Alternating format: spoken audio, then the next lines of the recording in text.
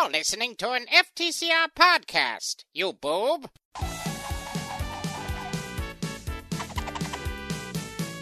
Hello everyone, I am FTA.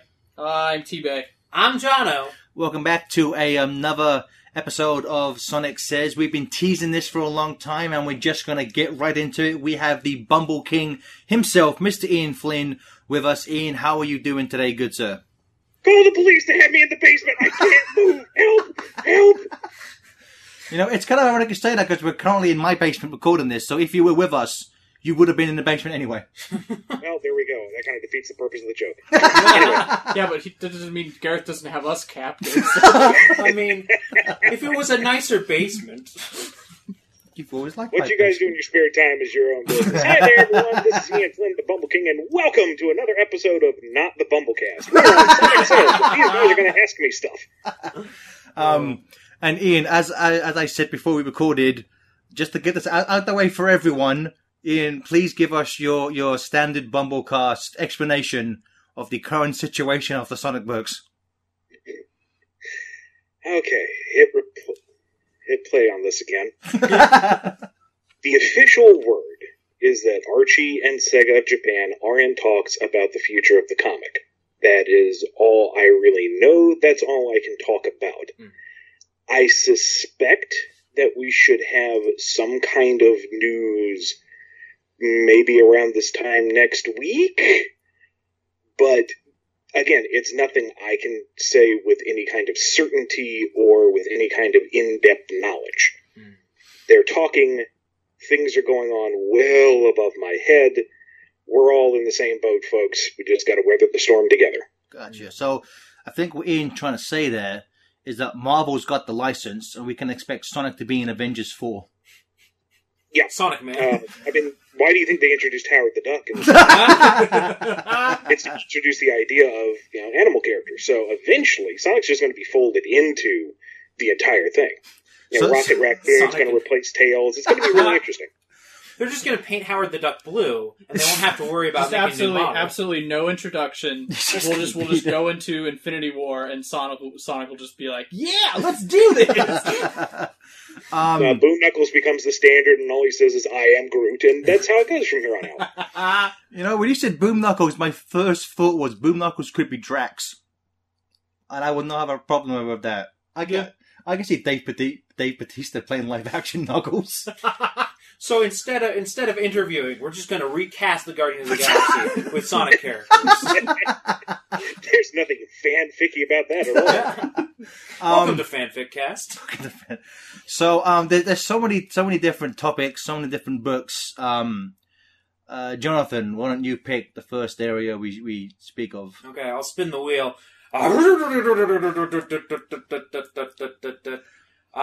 Let's start with Sonic the Hedgehog. The oldie book. That was the only thing written on the wheel. It was the only thing written on the wheel. It was like mostly Sonic and then Sonic Universe in a little tiny. You had to pretend to read something else, but then you just still read the wheel. It actually landed on Jughead, but then I moved it up. Okay, so Ian, I guess one thing that is obviously the thing that just ended was the kind of big kind of Unleashed adaptation, the World Adventure or the World Breaking Apart arc, rather, I should say. So I guess what as it came to a close, in retrospect, how did you, the writer, feel that went? Just because that was probably the most ambitious storyline the Archie book has ever tried to accomplish. Because I think it lasted. If we take away World Unites from the equation, I think it was at least a good 2 years worth of story of content. Yeah, it was really long, like expansive, epic. Buzzword. I don't know. Hindsight's 20/20.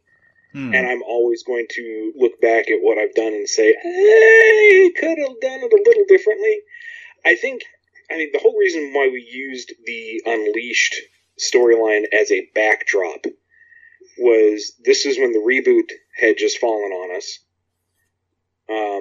Worlds Collide gave us a nice breather to do something fun and plot that out, but when we were going into the new continuity, it's like, how do we address a whole new world with a whole new set of lore, new locations, new status quo? How do we even address that? And do it in a way that doesn't feel like a giant dialogue dump and felt like it was organic. And at the same time, we wanted to move the book in a more game-focused direction, which is where I was going with it anyway. But this kind of forced my hand to accelerate those plans. So when I was hashing things out with then-editor Paul Kaminsky, we eventually settled on the idea of using Unleashed as the backdrop, because that's a world-spanning adventure. You have the looming mega threat of the planet being broken into pieces, but it also gives you these little vignettes built into it. Each region has its own story. Each location gives us an opportunity to visit new freedom fighter teams, introduce a new egg boss, explore a new culture. And in retrospect, maybe it would have been better to get through Unleashed a lot faster and save the world building as a kind of world tour. Okay, we fixed the planet, now let's go explore it. One of the problems we ran into is that getting Chip to show up at all was a bit of a hassle, because in Sega's mind, Unleashed had already happened. Oh, really? And the idea that we were adapting the story and kind of retelling it in a different way didn't translate, I guess. So, we had notes coming back with, no, the Gaia temples are already underground. Chip is already asleep. Why is he back? And it's like, because it's different. It's not what you had. Okay. Never mind. We'll just roll with it. So does that mean that Sega of Japan sees the comic book as existing during the same timeline as the current games? Not to pull back the curtain too far, because I don't want to bite the hand that feeds, or use any other idioms in rapid succession. But the relationship between RG Comics, Sega America, and Sega Japan is an interesting one. And there is, I'm never quite sure who is reviewing the script where and when, because sometimes the process changes. Sometimes those who are looking over the scripts change, because it's a corporate environment. There can be high turnover. So I never work directly with Sega on the Archie books. That always goes through my editor, who sends it to them, and I always kind of get everything second or third hand. So it's kind of an issue by issue, month by month, year by year sort of thing, where something that works, before is suddenly not quite as acceptable, and then sometimes what would never get by gets by without any hesitation. So such is the nature of a licensed book. Well, speaking of things that you didn't think would get by, is there an example of that you can think of? Oh, there are tons, and it's been so long since I've actually had to work on it. There was one that I thought we could get away with bringing Nephilus back. Okay. Because he is a time traveler, I figured we could do the whole timey-wimey, wibbly-wobbly thing and just explain him coming back as a somewhat depowered villain for Shadow. And I was going to have him resurrect Black Doom, and it was going to be this big revenge plot. And Sega Japan came back with, no, he's dead. It's like, well, I can't really argue with that because you're right. Yeah. So that forced us to completely revise our plans, and that's how we came up with Eclipse the Darkling. Okay. Which, honestly, is a better idea than the initial one. But when we were crafting him, it was like, are they going to let us bring back the Black Arms at all in any capacity? Yeah. We're getting into kind of the lore of these aliens that were one-and-done monsters. Are they going to let us do any of this? And I don't think we got any notes, really, aside from maybe some tweaks on, what was his name? Black Dyer? Yeah, I think so. I think we had to tweak his design to look less like Black Doom, but other than that, we kind of got away with murder on that one. I'm surprised because like the Black Arms, I think, is possibly the stupidest thing to come out of the Sonic franchise. So I would have thought Sega Japan like, let's just sweep that under the rug and pretend it never happened, please. I mean, I'm always entertained with how the comic seems to come up with all of these nutty ideas, and then the game seems to unintentionally mirror it later on. You know, evil aliens, we had the Zorda first, then the Black Arms show up. Friendly aliens, they had the BIM, then the Wisps show up. Evil wizards, there was Nagas, and then we get Merlina and all that stuff in Black Knight. It's interesting that way. So I'm hoping that after Forces, or in Forces, we get an evil green Sonic. Then Scourge can come back in the comic books. Well, you'll be able to make a hedgehog of some kind, so... the old Google game, Your Name the Hedgehog, is going to become canon. Oh, God, I hate that game. Although, Gene, I want to say, because I think I said to you in the past, but I'm still kind of amazed that Sega approved you having Eggman just flat out trying to murder Dr. Light in Worlds Collide.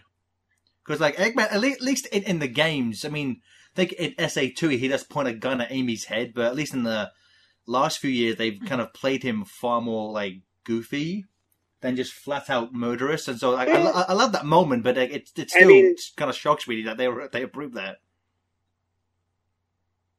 The one thing that bugs me is when folks say, oh, game Eggman is not nearly as evil as comic Eggman, are forgetting the fact that he stuffed Sonic into a canister, launched him into space, and then tried to blow him up.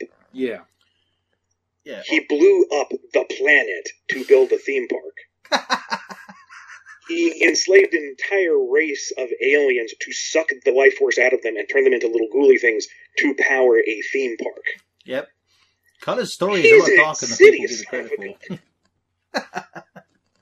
Just let him build the theme park. Just let him do it. Then maybe he won't try to kill anybody anymore. Well, see, that's what I don't get, because in Shadow the Hedgehog, he already has a theme park. Why does he? You already have one. Just be happy with that one. That's the small one. That's the test copy. Nobody's going to go to that one. That's his personal one. I mean, I'm not going to let you into my bathroom. Well, no, I want to make it the grandest public bathroom ever. Maybe Eggman's bathroom in the theme park, so it's slightly less creepy. Maybe he's just like Willy Wonka. Like, he just wants to make, like, the world's greatest theme park. And if we just let him do it, then he wouldn't bother Sonic and his friends anymore. I think we let him do Casinopolis. And then he was like, well, I can just do more, right? And you're like, nah, that's okay. Carnival Night Zone is very important. It's strategically important. There's also the problem with once you enter, you can't leave. The ride never ends. Yeah. But if you're going to enjoy it for the rest of your life, and that should be, 30 minutes. So Eggman built Hotel California. Good to know. Yes. I mean, it's funny because we were a while back we were replaying SA1, and we realized that at the end of that game, Eggman basically has a two-part plan: destroy Station Square, build Robotnik Land. At the end of SA1, Station Square is destroyed. Half his plan's complete. Well, then just make Robotnik Land then and there. Probably because both egg carriers got shot down and nobody was really going to give him a building permit. I'm sure he probably had a third one as well. Like he built a second one for no good reason. Also, that's another example of Eggman being absolutely insanely, violently evil, is when he loses initially. He launches a missile, just a straight-up missile to nuke Station Square. Yeah. It's a dud. So he decides to personally fly there and detonate the warhead by hand, and Tails has to race him through the city to stop him. Oh. That's insane, and I love it. But no, Sonic games are just for kids, right? Oh, yeah. Yeah. That reminds me, speaking of Sonic Adventure, in the beginning of the reboot, when they do the whole Station Square rescue, Antoine and Bunny, I think, are speaking, and they're like, hey, I remember being here before and doing something very similar, but I also remember not doing it, which I think implies that Sonic Adventure is now strictly game. But, so I guess what my question is, in the part 1 of Genesis of Hero, you incorporate the Freedom Fighters kind of into that. So I guess my question is, how involved in the games are the Freedom Fighters? Is it like the games are strictly the games, or is it like on a game-to-game basis, or is that just like whatever you feel?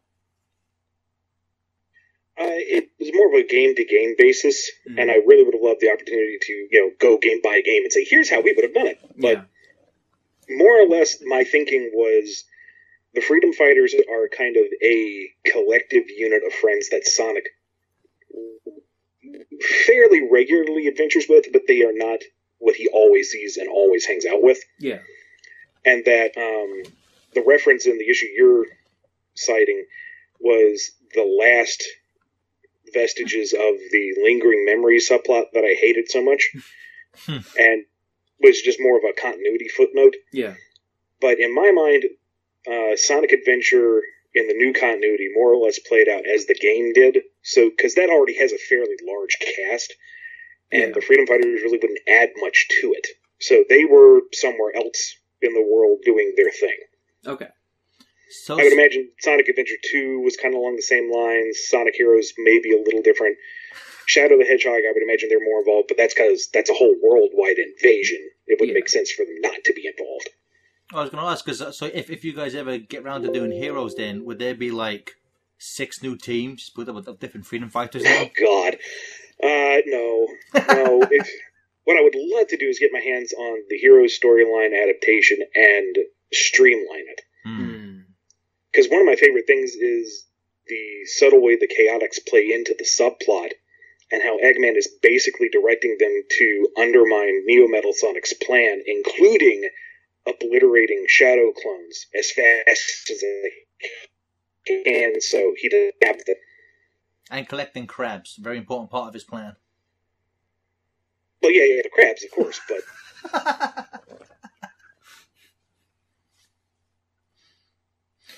Speaking of to go back to something you said about how you and the previous editor had decided to use Unleashed as a basis for the new world. So say the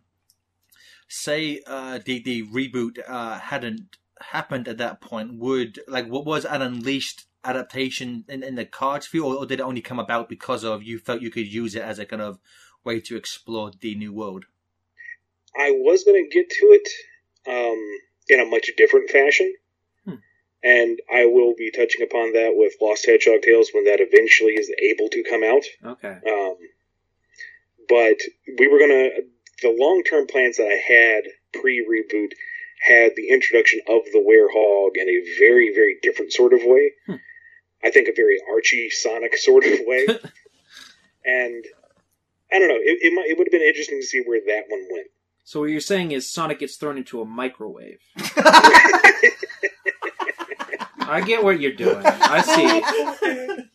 So to stick with the Unleashed adaptation in a while, because I mean the I think the basic plot kind of doesn't really, I mean, aside from the world's broken apart and the Gaia temples and getting the emeralds and keys and things, but I think one of the biggest departures from the game is the fact that when Sonic's the Werehog, there's the first few arcs where he needs to learn control and the kind of rage overtakes him. Was there any pushback from Sega on that because it kind of deviated like a fair bit from what was established in the games? No, actually, they had no notes on that whatsoever. Huh. Okay. I think part of it might have been that when we submitted that storyline for approval, we did the whole arc all in one go and not just individual issues. Oh, gotcha. So that they saw from the beginning, the idea was that Sonic overcomes the challenges of the infection or corruption, or however you want to phrase it, and results in his normal heroic self. So that probably, if there were any concerns, paved him over. But no, they were perfectly fine with how we portrayed the Werehog. Okay, and also when you kind of decide to adapt other games, because I think collectively one of our favorite arcs in the reboot and just in general was Champions. Oh yeah, because that's just 4 issues of just fun. Oh yeah. But so was that like who decides to kind of put a game adaptation within a bigger game adaptation? For me, because Sonic the Fighters is so loose continuity anyway. I mean, trying to find an actual continuity thread between the games is like looking for a needle in a hedgehog stack. But Yeah. For me, Sonic the Fighters is so out there in terms of story. You know, there's 8 Chaos Emeralds, and they have to fight each other to get them to power a rocket ship to fight the Death Egg too. No. To fight That's Dr. just silly. Robotonic. That's just saying something. Sorry? I was just saying that the fight. One of my favorite spelling mistakes in game history: the evil threat of Dr. Robotonic. Hey, cheers, what ails you? Big old bottle of Robotonic. It's disgusting, but it works. Here's the mumps, So I your figured gout. it's such an innocuous storyline, it would be a fun place to plug it in and just have some fun with the characters. Yeah, because I mean, I think because when we've kind of talked about it in the past, I mean, if you removed the kind of werehog aspect, I mean, in certain regards, to me it kind of more feels like a kind of universe arc, just kind of this little like a nice, fun, self-contained story. But I mean, again, that is just one of the most fun arcs I think I've ever read in the entire book. Now, you also, with the reboot, you had to reinvent a lot of characters. So, my question is, personally, what characters or ideas do you feel came together the best in your reinvention of them? We already cited him, but I think Eclipse came together remarkably well.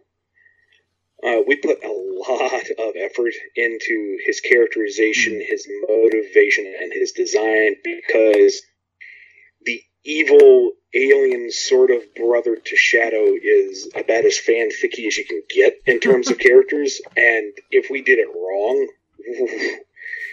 it would not have been easily forgiven. But Eclipse was readily embraced, and I think that is a testament to how much effort we put into making him work. Okay. I think Relic worked really well as a foil to Knuckles and a way to expand his world. I think a lot of the Meropus subplot, which was mostly brainstormed and penned by Aaliyah Baker, but I helped. I think that was a fun way of giving the world a larger, richer sense of lore without stepping on Sonic's toes. Now, And surprisingly divisive, I think Breezy worked out rather well. Oh, Breezy's great. Although I I've love received Breezy, a surprising amount of angry emails about her. really? Oh, people are incensed that her characterization is wrong. Was it just because she's not clearly a robot, or not Why even is a it- robot, or It's like Ian. I love Breezy, but why didn't you shoehorn in Robotnik Jr. and get them married after one issue? Ian, you failed, man. Come on. That's another thing that really cracks me up is people go, well, why didn't you make her a robot? And it's like, Breezy is shown in her brief time clearly as a manipulator. yeah? So that commercial on her network about her origin story, you just bought it hook, line, and sinker? Okay. All right, take it wholesale. That's fine. That's exactly what she wants you to do. But you know what, Ian, I have to say, to go back to my previous point, I also love the fact that you put an adaptation of a game within an adaptation. You put the Sonic 2 Game Gear. Yeah. And I'm like you Inception crazy man. Like, what are you doing with this? Oh. See, in my mind, because one of the things that folks were critical of in the reboot was having the Unleashed arc go for so long, and as I've tried to explain, it wasn't a straight adaptation. Yeah. Yeah. It wasn't like the old Archie books where you get a special or you get a mini-series that was dedicated to just the game. This is Sonic's world. All of the games are his life events. It's an organic thing, and I guess Champions is a good way of showing that it's not just, here's the game adaptation, it's here are the events that you recognize from the games, but they are all part of Sonic's world. Yeah, I mean, I almost view it as like an adaptation in like two kind of halves. Because I mean, I know there was the backdrop of the world being broken apart in Unleashed, but I almost view like the first kind of 4 acts or so just really about setting up the reestablishing the characters, and then it kind of more goes into a kind of slightly more direct adaptation after that. I would probably say after Champions is when I would probably view it as like, this is kind of, in my mind, where the actual Unleashed story kind of starts from that point onward. Sure. And part of that, too, was I was listening to reader feedback, and they were saying this is starting to drag a bit, so I accelerated it to wrap it up. Okay. Something we also want to touch upon is World Unite. No, I think I can't remember if this has been officially confirmed or not. So if it hasn't, I can just remove this question in editing. But kind of just because the fact that you were, as we said, in the middle of this kind of reestablishing the Sonic universe, it kind of reeks a little bit of Archie saying, "Do another crossover," type of thing, rather than being something that you had planned for from the beginning of the reboot. Right. Well, I didn't plan for either of the crossovers. Worlds Collide fell in our lap. That was Capcom who actually broached the idea. They said, "You've got both franchises. Wouldn't a crossover be cool?" And we said, "Yeah, if Sega lets us." And Sega said, "Yeah, sure, go for it." And we're like, So, I had an immense amount of fun with that one. Worlds Unite was an attempt, I think, to capitalize on the residual hype from Collide and go nuts with it, because we had just gotten the X franchise. So, we just launched the Boom franchise book, too. So, there were a lot of toys to play with. Wasn't my call when to use it, but that's, because I'm not the editor and I don't own the licenses, I'm just the writer. So, that's one of the things that you have to deal with when you are a freelance writer for somebody else's property, is when the folks who own and direct everything say, "We want to do this," you say, "Okay," and you make it work as best as you can. Now, I want to... Well, on that note, I'm wondering, would you describe your situation in that sense? Do you feel like you have enough freedom when it comes to writing the book, without the constraints of the companies and whatnot? Because I think in the past you've said that murdering Team Dark was kind of a kind of not forced, but wasn't it added by the editor who said there needed to be more stakes in the beginning? Yeah, let's take that backwards. With the Team Dark death sheet, then editor Paul Kaminsky said we needed to raise the stakes, and I said, "We're merging two worlds. You have Sigma threatening to destroy all reality. Those are pretty high stakes." He says, no, we need something more personal. We need to kill somebody off. I'm like, "But you know that we're going to reboot this at the end like we did last time, so that it's continuity light. It's going to be a death cheat." And I hate death cheats in comics, or in any media, really, unless it's constructed in a way that benefits the story. If it's just for shock value, I hate that kind of attention grab. I mean, that's one of your rules, right? Yeah, if I'm going to kill somebody, I want it to mean something. In a comic, I should specify. In real life, Ian kills without remorse. Anyway, so I chose Shadow and Team Dark because anyone who knows how the comic goes knows that Seg would never let us kill off Shadow of all characters. So they would know from the get-go, okay, obviously they're coming back. They wouldn't have been tricked into the death cheat. Folks who couldn't see it coming from a mile away, okay, they got the death cheats in there, fine, you get the shock value. But I tried to telegraph it as much as I could without making it, too concrete and cheap. I don't know. That's my personal beef. So I'm sorry, Andy, just to go from that. So in like a earlier version of your idea for World Unite, did Team Dark factor in no, just because the cast was so big. Okay. One of the things that when we did Worlds Collide, a lot of fans were saying, "Well, where are the Freedom Fighters? Yeah. Why aren't they involved?" And it's like, well, the cast is already pretty huge, and I wanted it to be more new reader accessible. So they know Sonic, they know Mega Man. Freedom Fighters are still kind of a fringe thing within the franchise. With Worlds Unite, I figured, okay, well, we did it one way with the first crossover. I'll throw everybody a bone with the second one. Here's the Freedom Fighters, which I think ultimately was a mistake, but I try to make people happy. That's what I do. Well, I mean, Going back to the broader question, no, I really don't feel restricted by Sega or Capcom or any of them. I know there are lists out there of the mandates, these horrible rules that we must serve under and our draconian masters, but they're guidelines that should be fairly common sense anyway. And when you think about how much I have done with the book over the past 10 years, I've really had a ton of creative freedom. So, yeah, if Sega comes down and says, we don't want you to do that, or you can't access this, or whatever, it's disappointing. But, like, again, in the Eclipse situation, it came out as something better. Mm-hmm. So, no, I don't really feel restrained or anything. Talking about kind of feedback from Sega, and to quickly sidestep to the Sonic Boom book, because obviously that was more of a part from the American branch of Sega. What was the kind of feedback from Sega like on that particular book?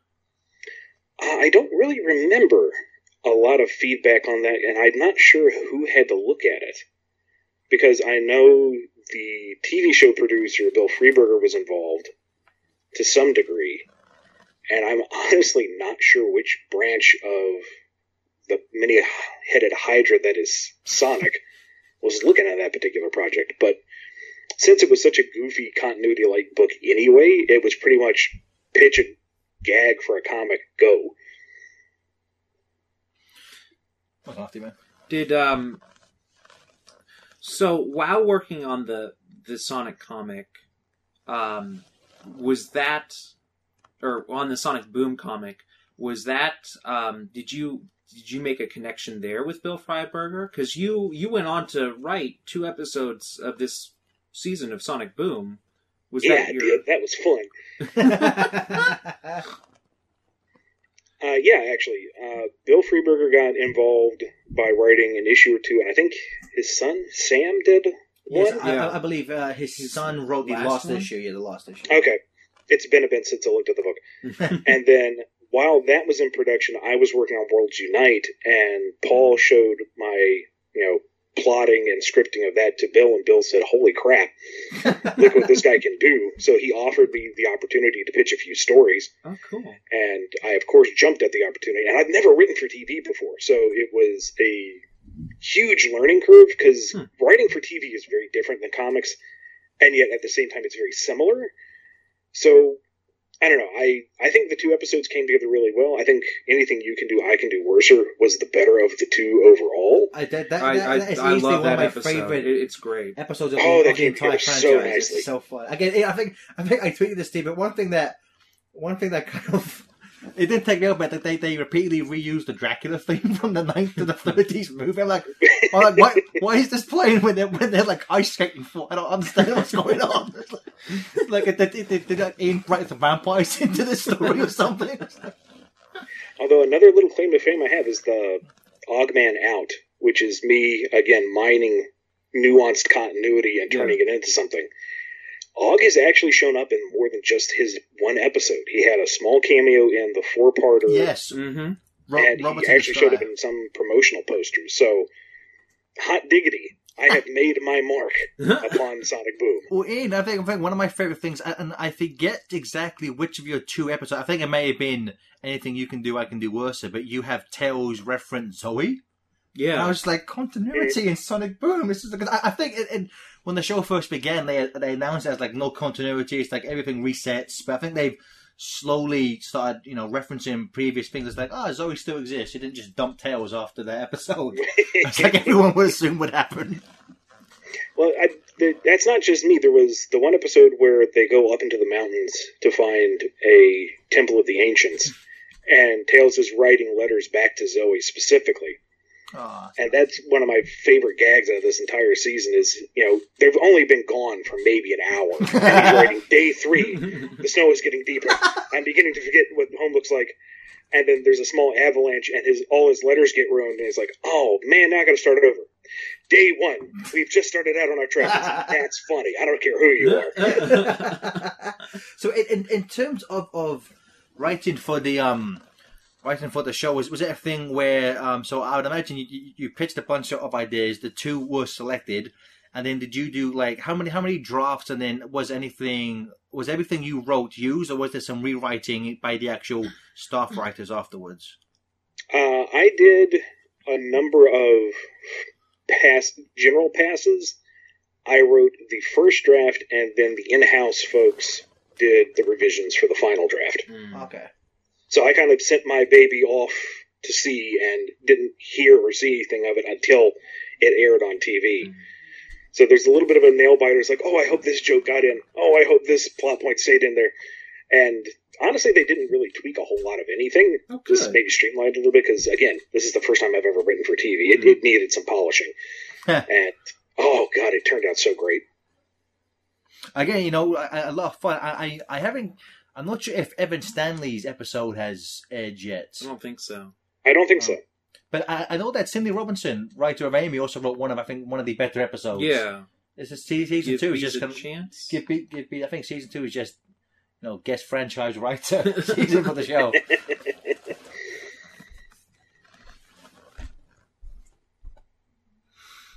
Going back to Worlds Unite, kind of, because it made me think of a question. So you've also worked on Turtles. You've done a couple issues of the, is it TMNT Adventures? Amazing Adventures. Amazing Adventures. Yeah. So, not that this has any way of happening, but IDW does do a lot of crossovers, and Turtles just did two crossovers with Batman. Yep. Do you have in your back pocket a Sonic Turtles crossover? Not yet, but very good phrasing. Yes. I never expected to get a Sonic Mega Man crossover. Yeah. And the initial pitch for Worlds Collide was something I just did for fun for myself. So when it came out of the blue, and the editor said, "Do you think you can tackle this?" I actually had the pitch ready to go. With a cross-title thing like Turtles and Sonic being two publishing houses plus two different licensors, it would be more up to Nickelodeon and Sega Japan to make that work. And then you'd have the publishers have to work it out. So that seems like it would be a little more difficult to achieve. But I didn't think we'd ever get Sonic and Mega Man, so I can't ever say it would not happen. Yeah. I honestly think after Batman Ninja Turtles, I'm open to anything. Yeah. If something that stupid can work, then I'm all down for that. Why is it stupid? You've got animal-themed heroes that are faux ninjas running around metropolitan areas beating up other faux ninjas in the dark. It's the same premise, it's just one's a billionaire and the other guys live in the sewer. I retract my statement. Going back to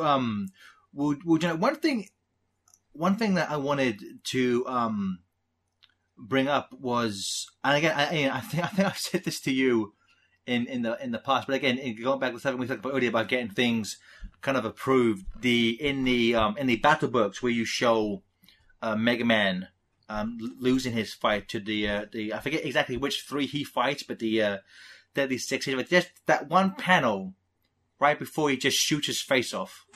It's just like, you're an evil man, Ian Flynn. I mean, one of the things I wanted to play with the Deadly Six, and I think their inclusion might have been a bit much too, in the long scheme of things. But see, what I originally wanted to do is, with the first crossover, it was Eggman and Wily, very clear cut. So with the second one, I wanted to be the new villains, Sigma and the Deadly Six. And then Eggman and Wily were the unintentional heroes of the arc. And that didn't really come through in the end. The Deadly Six were kind of just there, and Xander Payne stole the limelight. But I do like Xander Payne. The point is, the Deadly Six had the ability to control robots. They are mean people. Or Zeddy, whatever. Mega Man is a robot. That right there spells disaster from the get-go, and I didn't want to pull any punches. or shot to the face. Yeah, exactly. Was it a plot point? Because I was actually just rereading World Unite earlier this morning. Was it a plot point that you gave? I think that in issue 1, when Sigma has Wily and Eggman make those kind of like vests that make them stronger. Was that just so you could justify Sonic losing to the weakest bosses the franchise has ever seen? In part. I mean, if you look at Lost World, the Zeti themselves are not overly powerful in their own right. It's only after they betray Eggman and take over the World Siphon device that they start to get the crazy laser powers and the superpowers and whatnot. So in this approach, they wouldn't have access to that kind of power. So to make them that overwhelming threat, I had, Sigma give them those power-up vests. I always think though in the game when there's that cutscene where Zaz says, we keep getting stronger, and Sonic's like, yeah, I've noticed, but as I play, I'm like, not really. You still die in 2 hits. Bosses are pretty terrible. Fun thing about those vests, though, is that was one of the few things we got notes on from Sega. Because initially, I wanted all their vests to be themed around the boss fights they had in Lost World. Oh, nice. And Dan Schoening, who did the art for about, we'll say, half of the first act, took my really, really bad sketches and made them work. And Sega came back with, I can't remember exactly the reasoning. I think it was that it was obscuring them too much. It made them look too much not like the Deadly Six. Okay. So they suggested the vests, and I believe they specifically cited Saiyan battle armor. Which really is brilliant, because it's very iconic, it's very streamlined, it looks cool, but it doesn't obscure the character's silhouette. So Dan did the second pass, and that was what we got in the final issue. It also wouldn't be the first time, Sega have just stolen from Dragon Ball Z for their designs. I think, isn't it in the official documents for 06, they just say Silver is like Trunks. They just flat out just say he's like this character from Dragon Ball Z. One thing to go back, when you had mentioned earlier about not really being a fan of the fading memory, kind of subplot line. So at what point then I forget in the exact Unleashed story, but at what point then should have because wasn't the plan was everyone would have just forgotten the pre-reboot. And just, right. But I believe in World Unite, both Eggman and Sonic seem to remember Wily and Mega Man. So I guess at what point then does everything and is Worlds Collide included in what they should remember, or should at this point everything just be pre-reboot? I mean, sorry, the reboot and nothing else. Worlds, and this is partly. It's really confusing because you have the reboot taking place during kind of Worlds Collide and all the fallout. So I probably could have somehow found a better way to translate or convey what was what. But Worlds Collide is separate from the old continuity. It's its own thing and is more or less the new continuities, within the new continuity's bounds. Oh, gotcha. Okay. So, and the reason why Sonic and Eggman retained anything is because they were at the epicenter of the failed Chaos Control reboot, so they had lingering memories. The lingering memories of the old continuity was something else altogether. Gotcha. Okay. And so, I can't remember if it's brought up in World Unite. I think just because there's so many character interactions. But so would other characters like Knuckles and Tails, who were a part of Worlds Collide, do they still remember that, or is it just Eggman and Sonic? They were rebooted with everybody else. Gotcha. Part of the reason why Sonic and Eggman remembered was so that when we did a sequel crossover, which we figured would happen at some point, because Worlds Collide was a huge success before it even hit shelves. Oh, yeah. Was so that we could avoid having to retread the introductions of Worlds Collide.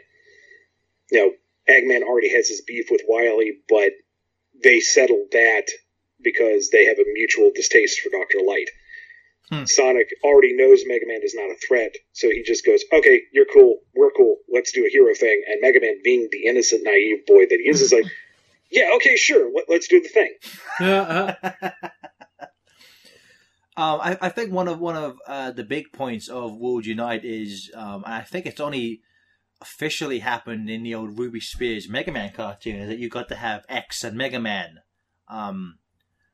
interact. But for some reason, and this is probably just because I misread something or someone lied on the internet. But for some reason, really? On the internet? I know it's just Wikipedia's wrong. But I think I had gone into Worlds Unite somehow thinking it was canon. Like it would stay in continuity. So I was thinking, like, when they had, especially in the bonus story you put in, I believe Mega Man issue 50, where it's just X and kind of Mega Man training for a little bit. I was just like, how's Flynn going to write himself out of this one? Yeah, I remember that too. I was very like, oh, what? And then at the end of it, I was like, oh, well, of course it's not in canon, because that would be just bad for everything involved. Right. I mean, that was one of the things, is it's the most tempting fruit of all, to have Classic and X interact. And I figured since we already had the Cosmic Reset button built into the story, it's like, let's just go for it. Let us have fun. Let us indulge in this one opportunity that we're going to get, because otherwise you can't really do it. That was one of the major challenges with the Classic X quasi-event crossover thingy in the Mega Man book, was that how do you do a crossover with two timelines that aren't ever supposed to meet? Yeah, I think this may have just been the way Archie marketed it with the use of some of those covers, but I thought Dawn of X was going to be a legit crossing over. I was like, oh, okay, it's kind of soon for that, but then of course that didn't happen. Going back to I think what you said about kind of teasing things. I think one of my favorite little moments is in World Unite is when it's just like two panels of Wily just kind of looking at Zero, going, that's a pretty good robot design. Almost looks like one of mine. Like, I don't know, but that moment, it's like that moment. It's such a nice little like, oh, if only you knew, Wily. If only you knew. Oh.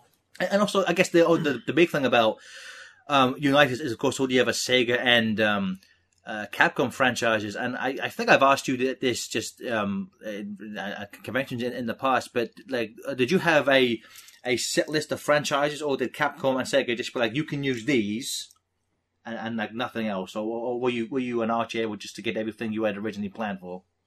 I had a list for both sides, and we had kind of like our top three, and went from there. And if any of them got rejected, we could say, okay, we'll just use this one instead.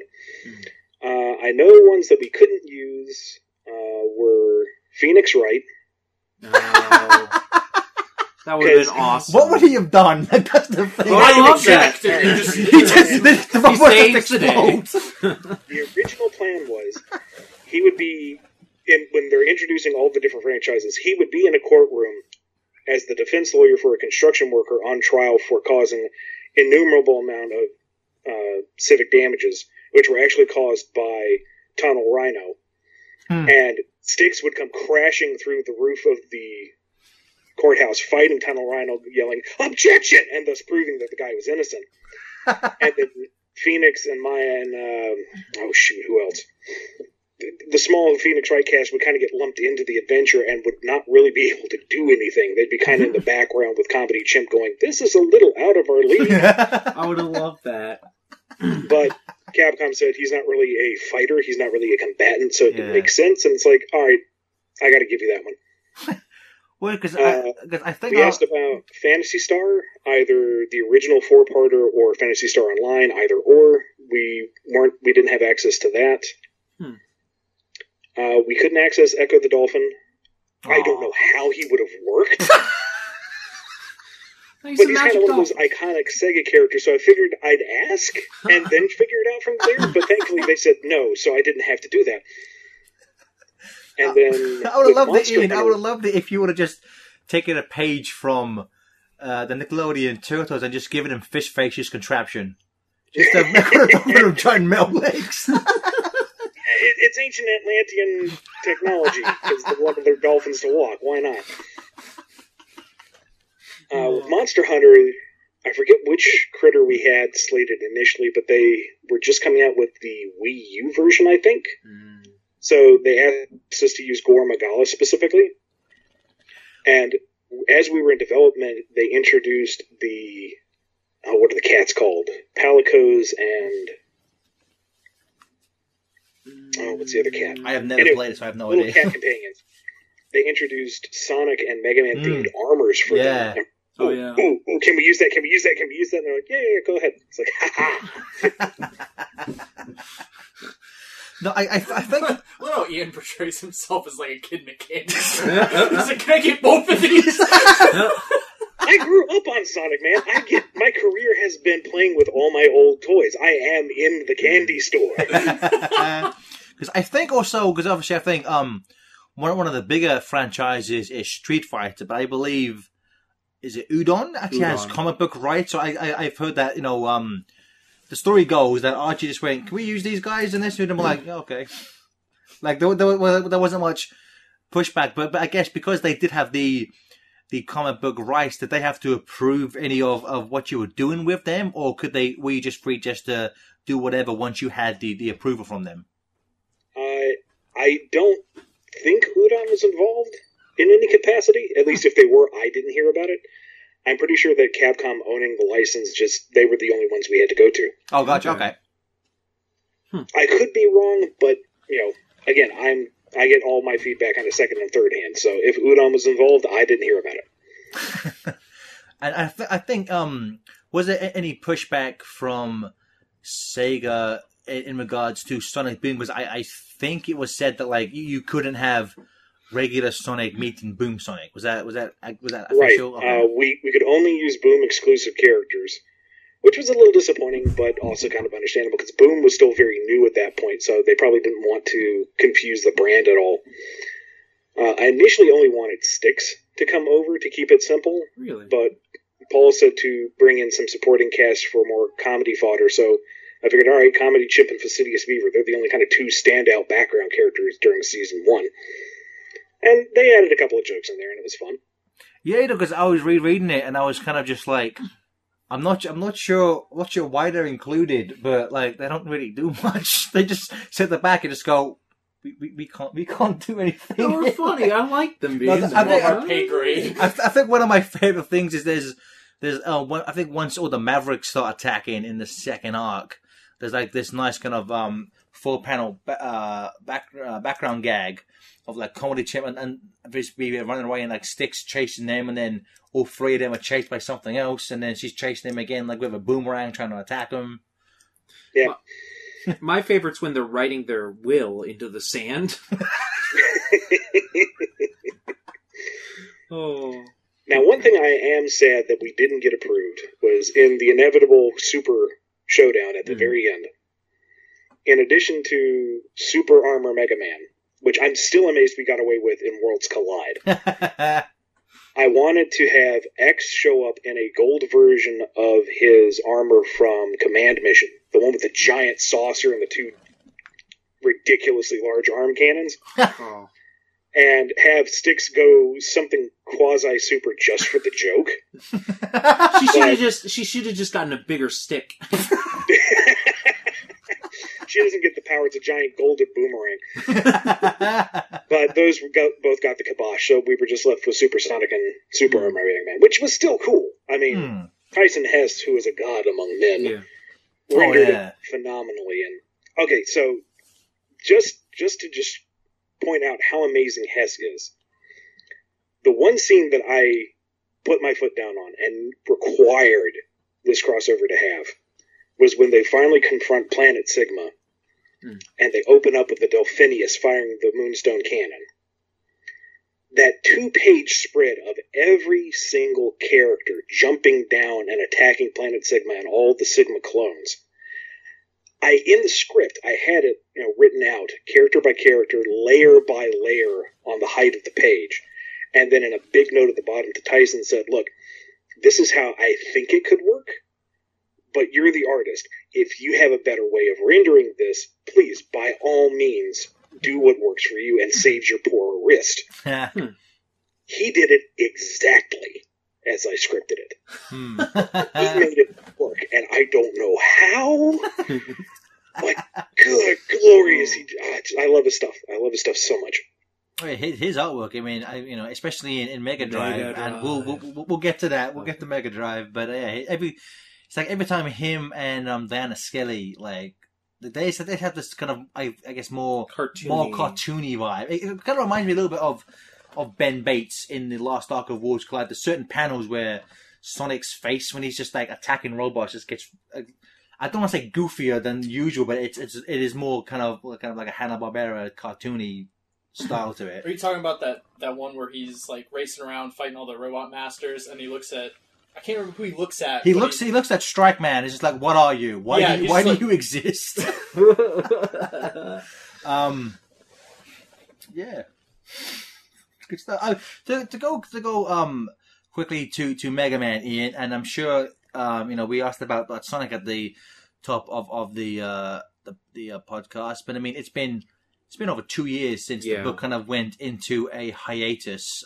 Has there been any update? Because I mean I think the three of us at different points have tweeted at Archie, but unfortunately we haven't had any type of official response in regards to Mega Man, unlike with Sonic, where they have been very we're still in talks and stuff, but we haven't really heard anything at all really about what the status of the Mega Man book is. As far as I know, it too is still under some form of consideration or talks. Every now and again I hear rumblings of, this party is now speaking to that party. Maybe something will happen, and then nothing comes of it, but I honestly don't know. So I mean, again, like if you don't or can't say, please don't divulge. I mean, was it a kind of similar with Sonic? Was it some kind of behind the scenes breakdown with Archie and Capcom that led to it going on hiatus?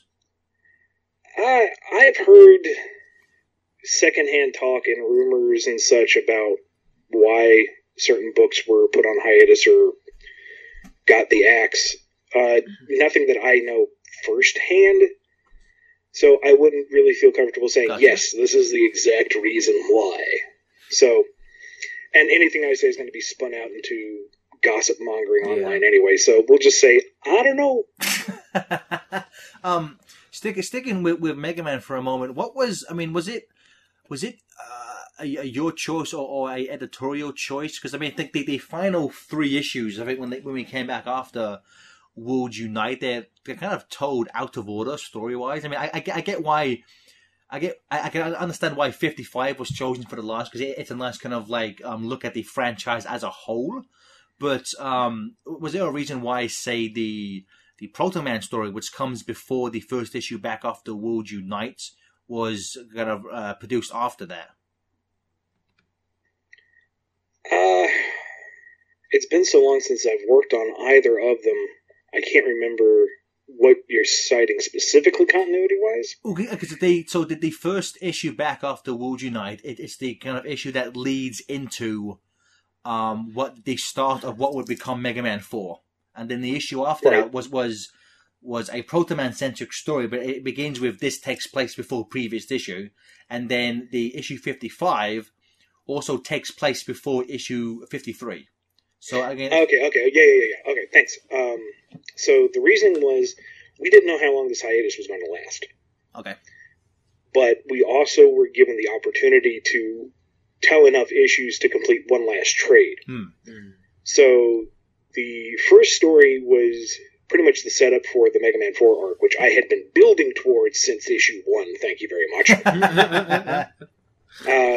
54 was the Proto Man focus story because Proto Man has so much delicious angst to dive into. And he really did become kind of the standout star of that run. So we wanted to give him one last big shout out. And then 55 was obviously the big casting call send-off to the entire franchise. So that if this was the end, we at least got to go out on a high note with, the potential for more if we ever got it back. Yeah, I think going on Proto Man, Ian, I mean, I always kind of liked him, playing the originals as a kid. I think he had a cool design. But your writing has made him one of my favorite characters from anything. I think the way, I think I've said this to you before, but the first Proto Man 2-parter is the only time a comic book has made me cry. So, congratulations, Ian. You made a grown man cry. How does that make you feel? I mean, you made a grown man cry because a robot misses his father. Like, Did you call your dad after that? He called his robot. I called my robot father and I missed him after that, yeah. I went into the closet and talked to the vacuum for a little while. It was the same thing. I don't know, one of the major consistent feedbacks I get on the series is people appreciating the amount of thought, or I guess thoughtfulness, Yes. applied to what was really just run to the right, jump, shoot. Yeah. And with Proto Man in particular, it's when you actually look at what his story is. It's horribly tragic. Yep. And it's strangely beautiful in a way, too. I really, really like the sequence, and especially the way Chad Thomas rendered it, because I would write anything that Chad drew ever, because Chad is amazing. When Dr. Light is, pushing him to become more human and is exposing him to nature and life and culture, and you have these little moments where Blues sees a scarf and he's like, I like that. The fact that he likes that he desires that for no other reason than he wants it, is so wonderfully human and understated in the way that Chad renders it, and in the way that he wears it throughout the rest of the issue. When he comes up with the whistle by himself, that I think just speaks volumes, and it's why he whistles it every time he shows up to shoot Mega Man in the face. It's because that's his signature. That's who he is. That is where he kind of became himself. Which is a lot to get from that kind of red, grayish sprite that hopped around shooting pellets at you. Especially if you play the Wily Wars version where he's half the size of Mega Man. Because they didn't bother to remake Proto Man's sprite for that game.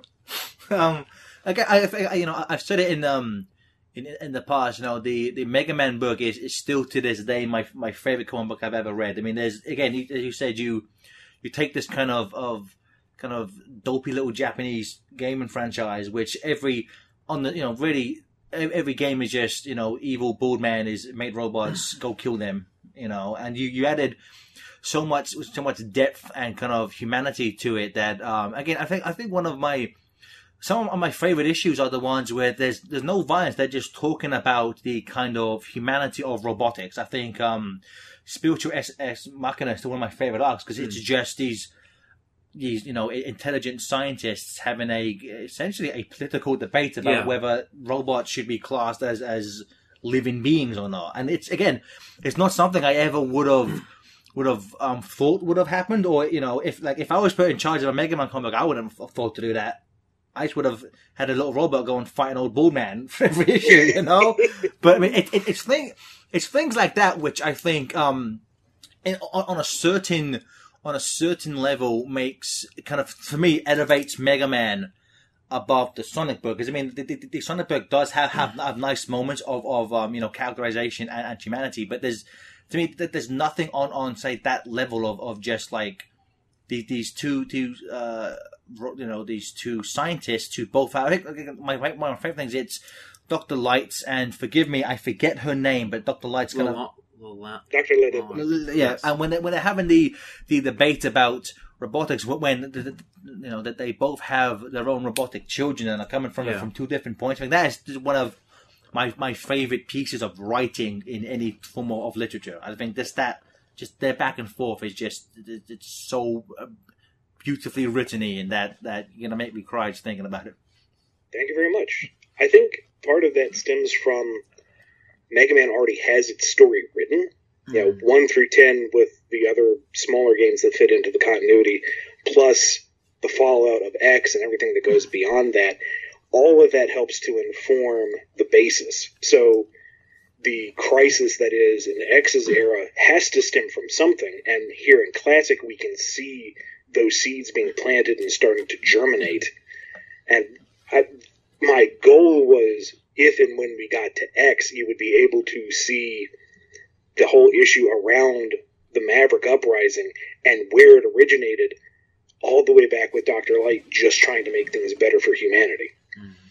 So if Sonic would have had kind of a because like you said, Mega Man has a very, it's pretty strong continuity. 1 through 10, they'll follow into the next. There's no kind of, is this game canon? Or if the Sonic franchise would have had a kind of stronger continuity, do you think maybe either when you first took over the book or in the pre-reboot, would you have maybe tried to have gone for something closer to what you did with Mega Man? Absolutely. Okay. Going back to, kind of just related to what Gareth was just saying about when you started on the book, I couldn't help but notice, and I know this is a poor analogy of probably the process you went through of deciding how you were the direction you were gonna take the book. But Which book? Sonic or Mega Man? Sonic. Okay. Oh. But it almost felt like essentially you looked at a table with all of the story elements and all of the characters that were in play at that time, and you just took your hand and just brushed them off the table, and you were like, okay. Like this is. These could go to Goodwill. I think you have said that the first couple issues were kind of just, to put it politely, cleanup of like this doesn't make any House sense. clean is the buzzword that's going around. House clean, yeah. I think one of the big things is like there's like a million chaos emeralds now. Let's go back to having 7 because that's how it should be. Like, there was a planet for each of those Chaos Emeralds, so it was okay. no one likes Tommy Turtle. Let's just murder him and give it a free. There you go. Murder is good. Oh. When I started on the book, there was some directive to tighten things up because the book had become so slow paced, and what is a delicate term for this? Off center from what the license was about, shall we say? Okay. Now, did that come from Mike Pellerito? Yeah, Mike Pellerito. Okay. He said, let's get this to be a Sonic book again. And I agreed with that because, as much as I enjoyed the cartoons and the comics, I was also a fan of the games, and it was really hard to reconcile the two. So what I've always tried to do since the beginning is steer it back towards, being a Sonic book. So that's, but at the same time, there are so many people who came before me who built up the book. I didn't want to just trash it all and be the snot-nosed upstart that knew better than everybody. So I tried to build it within the continuity that was there. And that resulted in absolute bogs like The Darkest Storm, which I think somebody counted it out. There were 32 separate plot points that were all resolved within those 3 issues. That's the thing, that was 32 separate plot points that had been ongoing in the book for who knows how many years. And they were finally tied off and, succinctly, as succinctly as could be, contained, and we could move on from there. That kind of reminds me of the last season of Game of Thrones. They just murdered so many characters just to end plot lines that were just going nowhere. I gotta tell you, though... Has George written the book yet? No, kill them all. I gotta tell you, though, Darkest Storm, like, when you got back... Darkest Storm and, I think it's Birthday Bash, really got me back into the book. And I remember loving Darkest Storm just because it was tying everything up. Like, if it wasn't for you getting back on the book, I would probably not be sitting here right now. I would think most, not to put down too harsh the people who were on the book before Ian, but I think without Ian and Tracy joining at 160, I think a lot of people who read it now might not, if it was going to keep going the direction it was going with the 32 unresolved plot lines, that would probably just span more and more. I don't see as many people being a fan of it now. Now that you've worked on the Sonic franchise, the comic book, for a decade, hundreds of issues, do you have like one or two moments that you just in general that you were like, yeah, that your pride and joy moments in the Sonic world? Oh, sure. There's a lot of times where things just came together in a way that was really satisfying. I think it was issue 2 or 3 of Sonic Universe, the one where we resolved the point that Gamma didn't actually die in the comics adaptation of Sonic Adventure. Mm-hmm. and we brought Omega into the mix. That was one of those, lingering plot threads that I wanted to resolve in a particular way, and just Tracy and I were in perfect sync on that issue in particular. And that came out really, really nicely.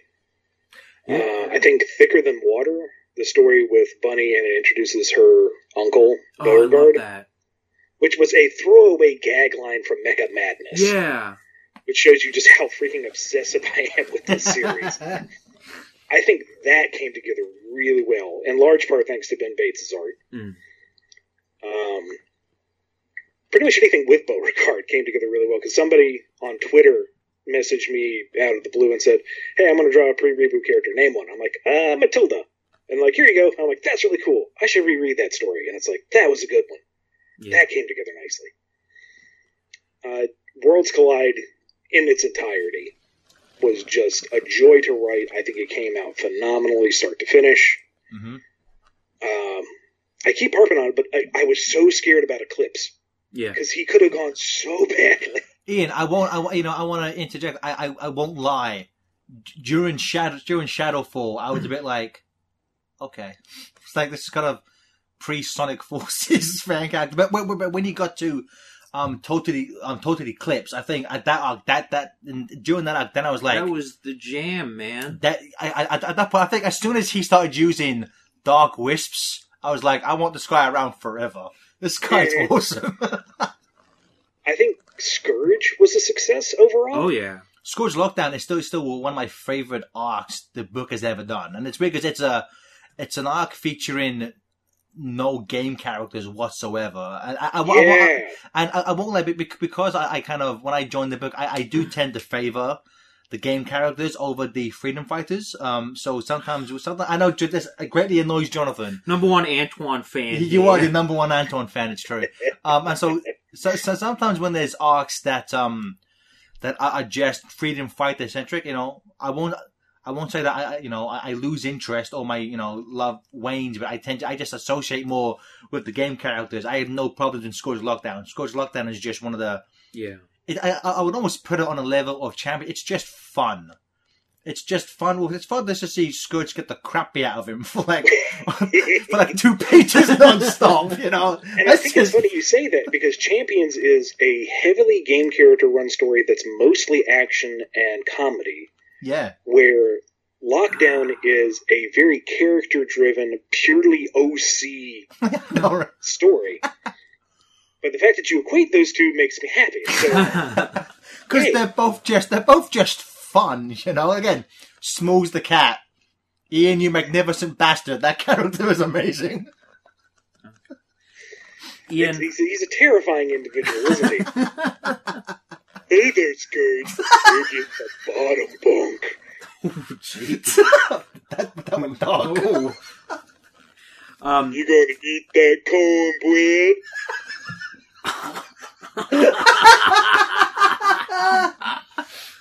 One thing I never got to reveal, unfortunately, is the reason why Smalls was in Zone Jail.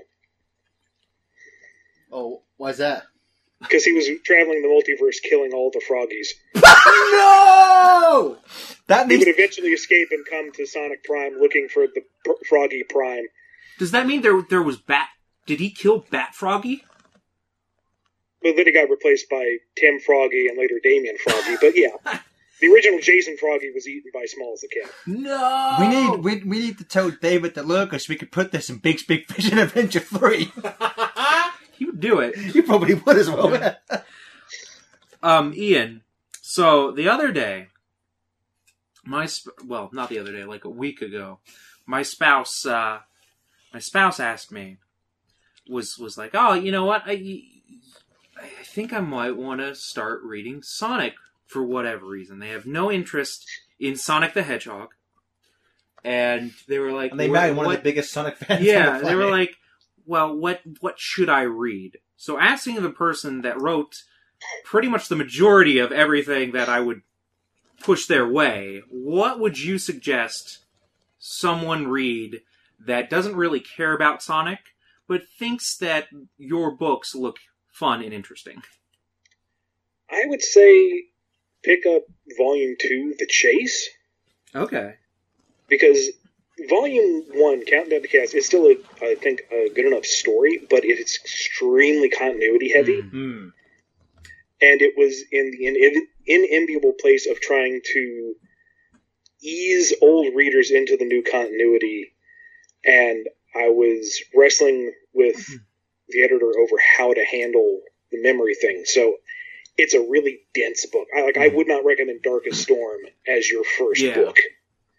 The chase, it's Sonic, it's the Freedom Fighters, they're chasing down an evil train to rescue an old guy.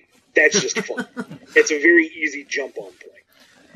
Side note, Darkest Storm was my first Sonic book. I'm so sorry. If you've got Champions all together, I think that's an easy one to just jump into and have fun with. I'm not overly fond of Genesis myself, but it seems to be a major fan favorite, and it's very easy to just pick up and read as a Sonic book, so there's that one too. Why, Ian, if we can ask? Why aren't you a big fan of Genesis? I think it's boring. Oh, okay. I think it's stale, and I think I could have done a lot better with it. But it's one of the best-selling books that have ever come about, and people always glow when they talk to me about it. So I'm glad they enjoyed it. I'm glad they got more out of it than I did. Do you think it's stale because it's so much a game adaptation of 1 and 2, or why do you say it's stale? And also, I say, do you also feel then that you improved with Genesis of a Hero in that regard? Yes, to improved. I'm not quite sure what it is about Genesis that rubs me the wrong way. Maybe it was the fact that we kind of had to do it. It wasn't part of organically the story. Maybe it's because, I don't know, it's just, I remember not being that enthused about writing it and plotting it and putting it together, even though Spaz was doing the art, which right there is, an easy sell. But I don't know, it just, for me, it was one of those, alright, I did that one. It was okay. And then everyone's like, this is amazing! And I'm like, okay. Glad you like it. I don't feel bad now because I don't love Genesis. I like it. I like it enough. But I read it, and I think again the problem sometimes when I read like arcs that I hear about, I think it's also one of the reasons why, because I think all the covers released were covers of 1, 2, 3, and then and Knuckles. So I thought the arc was going to be like issue 1 would be Sonic 1, issue 2, kind of like how what you're doing with Genesis of a Hero. And then I also wasn't expecting the Freedom Fighters. And I think the Freedom Fighters, I don't want to say overshadow Sonic in that story, but again, I wasn't expecting them to be so prevalent in the book. But I think again, it's Spaz's artwork, and I think that there are a lot of nice moments. I think particularly between Sonic and Tails. When you get into the Sonic 2 adaptation, which is why I like Genesis, but I personally wouldn't put that on like a top 10 arc of mine. Look, I'm just saying, Genesis is amazing because it has Oil Ocean Zone. TJ's favorite level in Sonic history, and no one knows why, it's Oil Ocean Zone. So anything involving that, he's happy with. Because that's the one where we usually got stuck. Oh, just the aesthetic, just mwah. So, well, it does have one of the best tracks in the game. It has a very good music most track. underrated. So going on to Genesis of a Hero, what were your notes going into that? Not being so satisfied with Genesis. I think because Genesis of Hero was actually meant to be part of the continuity of the main book. Mm-hmm. Original Genesis was its own self-contained thing.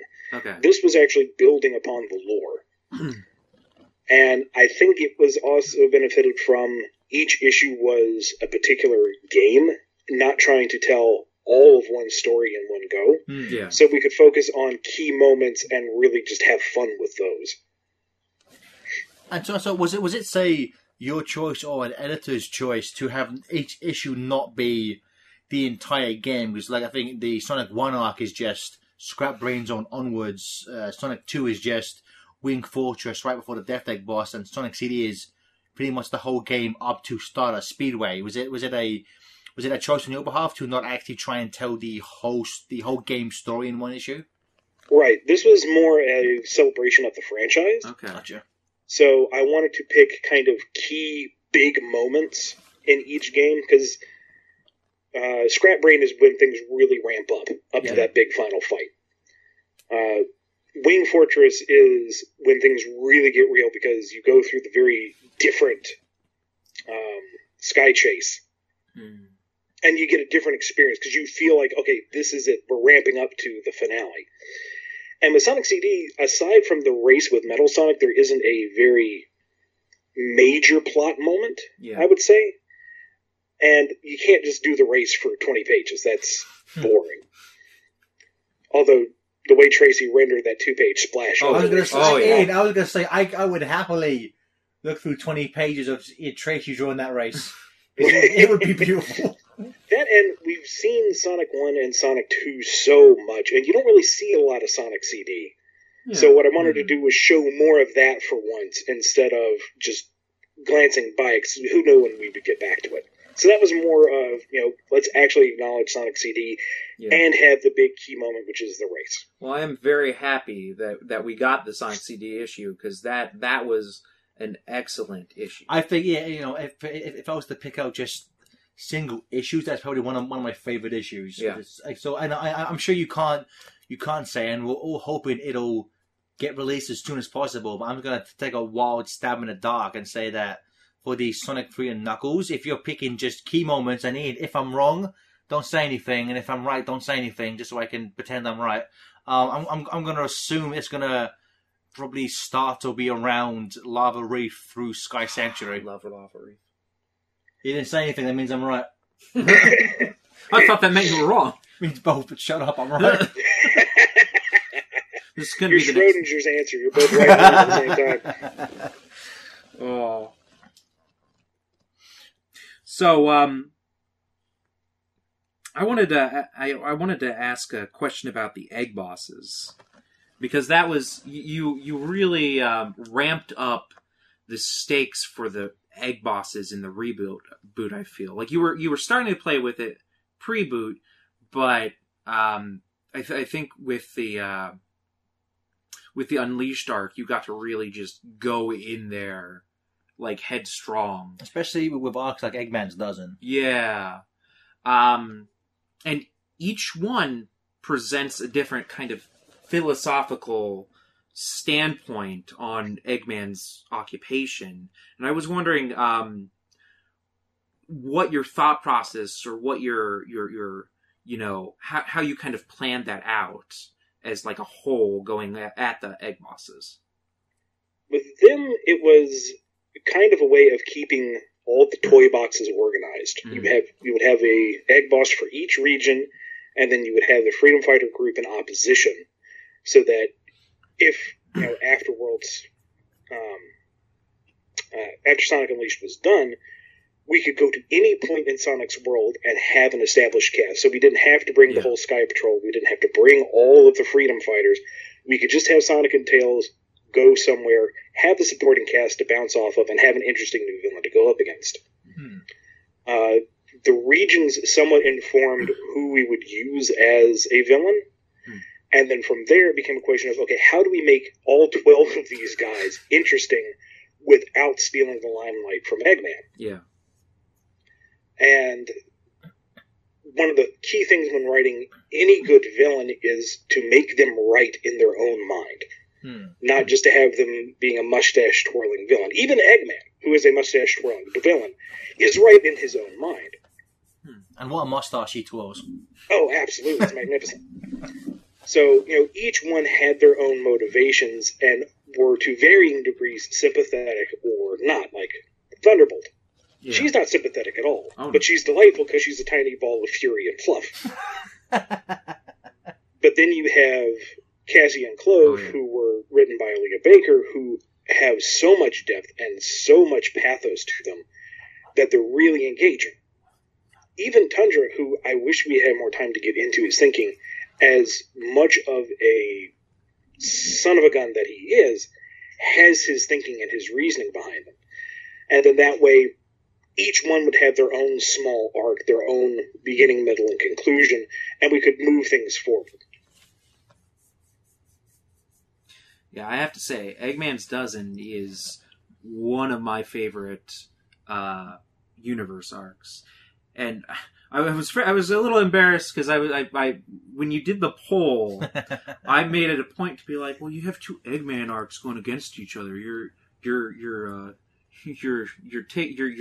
splitting the Eggman vote, and I was like, oh no, I sound like such a dweeb.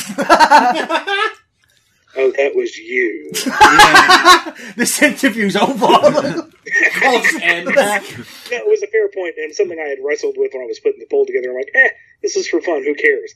And then somebody cared. It's like, yeah, okay, I should probably put some thought into this. I was the fastidious beaver. Actually, you know what? I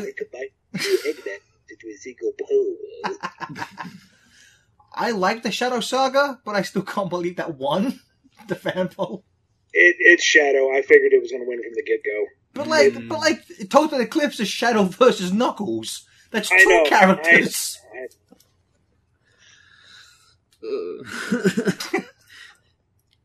Yeah, I think we all wanted something else to win. I'm right there with you. I mean, Shadow Saga is fine.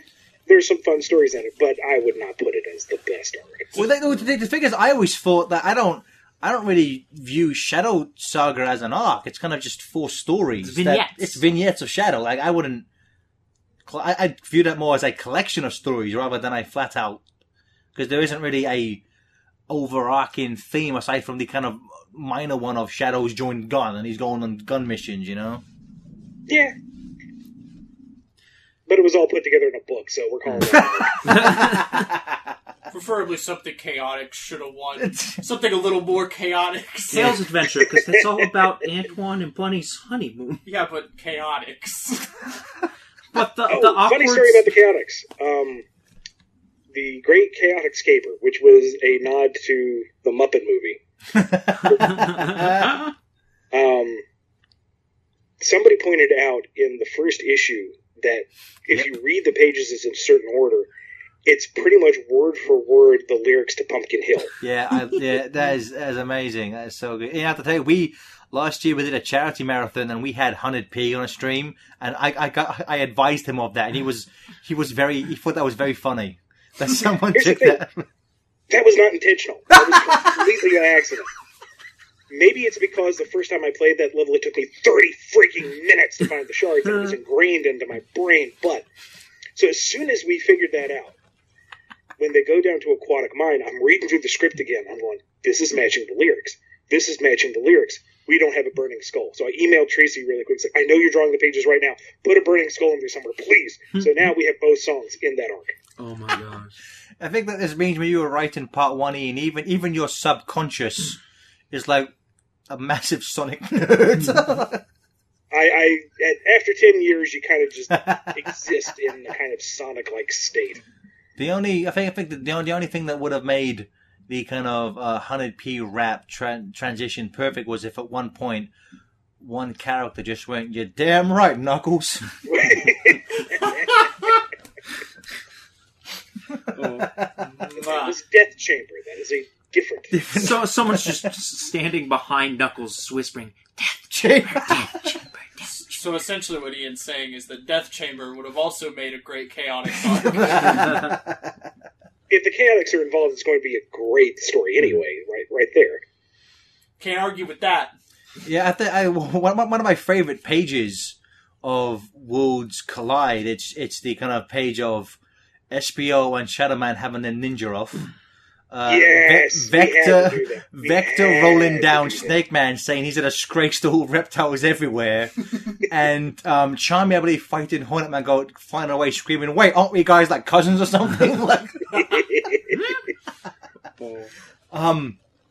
So to go off to something that we briefly brought up last time, I want to bring up your 2-issue arc on TMNT Amazing Adventures, and I think I told you this in the past, team, but that felt like, because again, it was, so when you sit down to write a new story, do you kind of go out of your way to kind of include continuity? Because I mean, you included references and like character traits that even the Nickelodeon show hadn't really touched upon in like 2 seasons.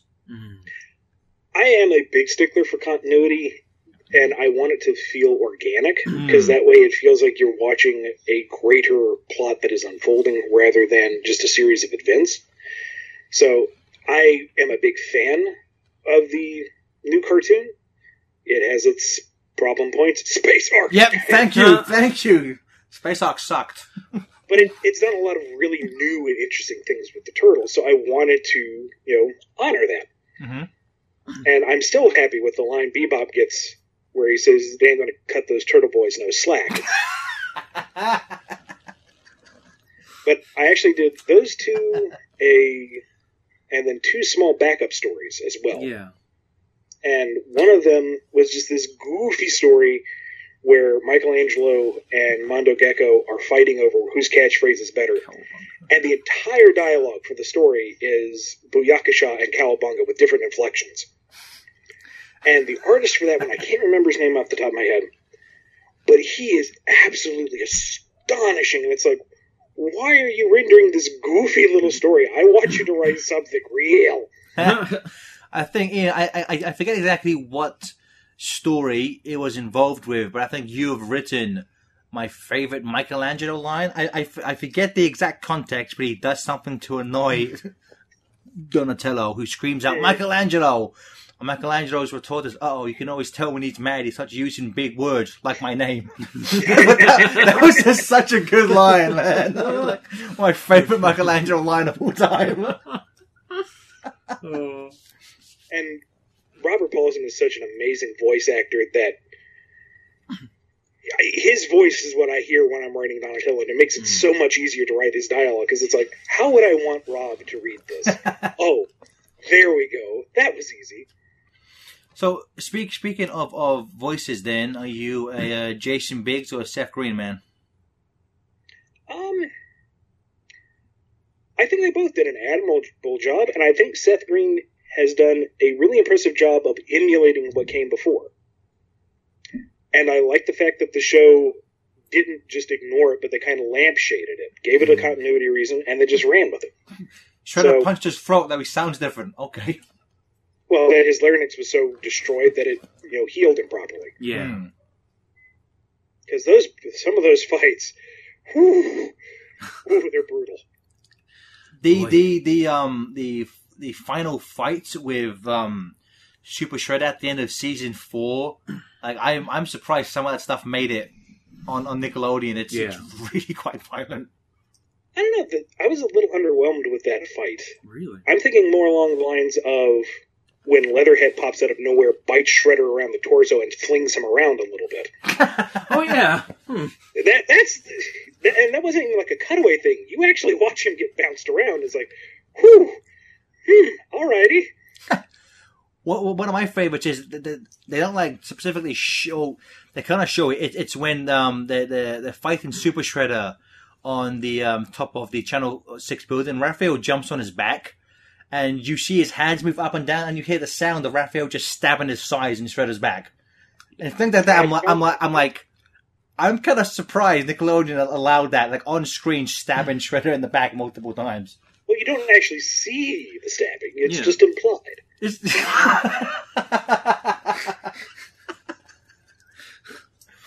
fair point. Fair point.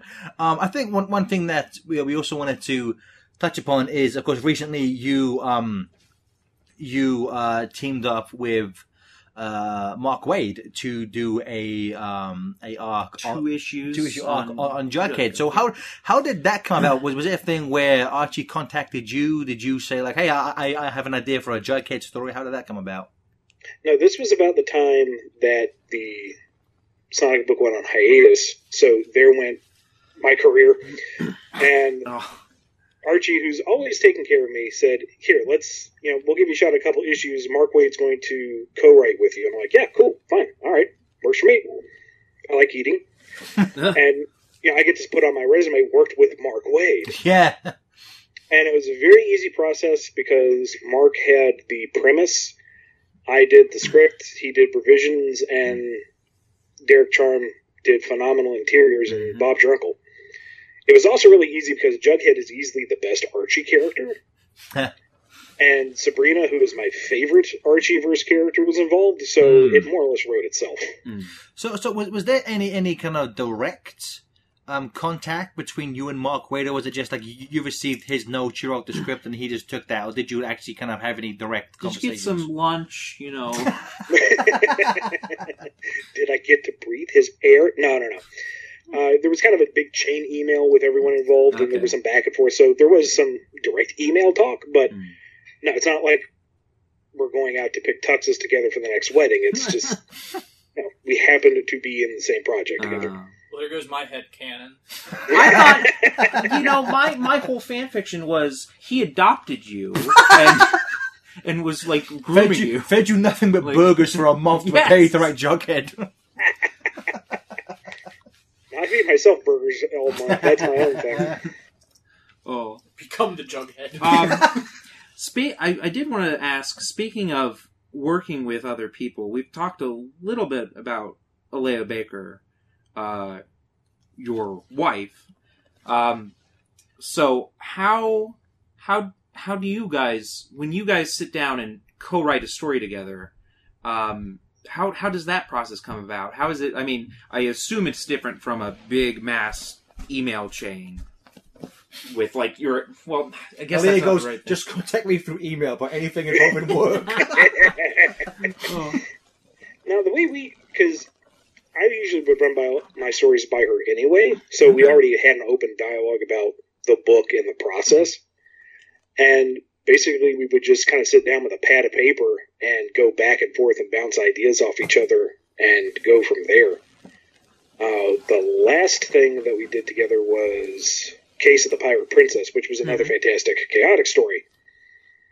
And that one was, I had a couple of ideas of my own. She had big plans for Undina, and is a big Chaotix fan herself, so it was easy enough to put it all together. And then we kind of hashed out the basic plot. I did the breakdowns, and then she more or less wrote the scripts. Okay. So then after she would write the script scene, would you like kind of revise it, or would you like once she wrote the script, was that the kind of the end of it? I went back over it, and we talked over a couple lines here and there, but more or less that was all her. Okay. Cool. I think we want to move on to some of your other works that you're coming out with. So you have something called Uncanny Valley Hide, which people can purchase through Amazon, through Kindle, and through Comixology. And is there another place people can pick that up? I think that's all of the venues. Okay. So I wanted to confirm, is it digital only? Because I actually went into a few comic book stores trying to order it, and no one can seem to find it. Now, it's digital only. It's still coming out through slow release. Gotcha. Well, and I think there's a plan to collect it eventually into a small pocket-sized trade. Oh, cool. Cool. But I'm not entirely sure about that. Would be more of a Space Goat publishing question. Okay. Because I haven't been able to read it, but whenever like panels are tweeted out saying like, issue 1 or 2 is out today, the dialogue in the panels always makes me laugh. So I was disheartened not to be able to find it. But now I know it's digital. I'm just going to go and buy it. Everyone go buy it. GJ, go buy it now. Yes, sir. So I did have a question about it. So what was so it's is this like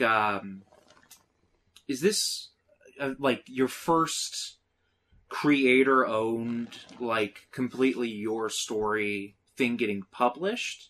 And like what was essentially the concept? Because reading it, it's kind of like a little bit of like an Archie with a kind of a like a little bit of a, I guess, sinister sci-fi plot that's goofy.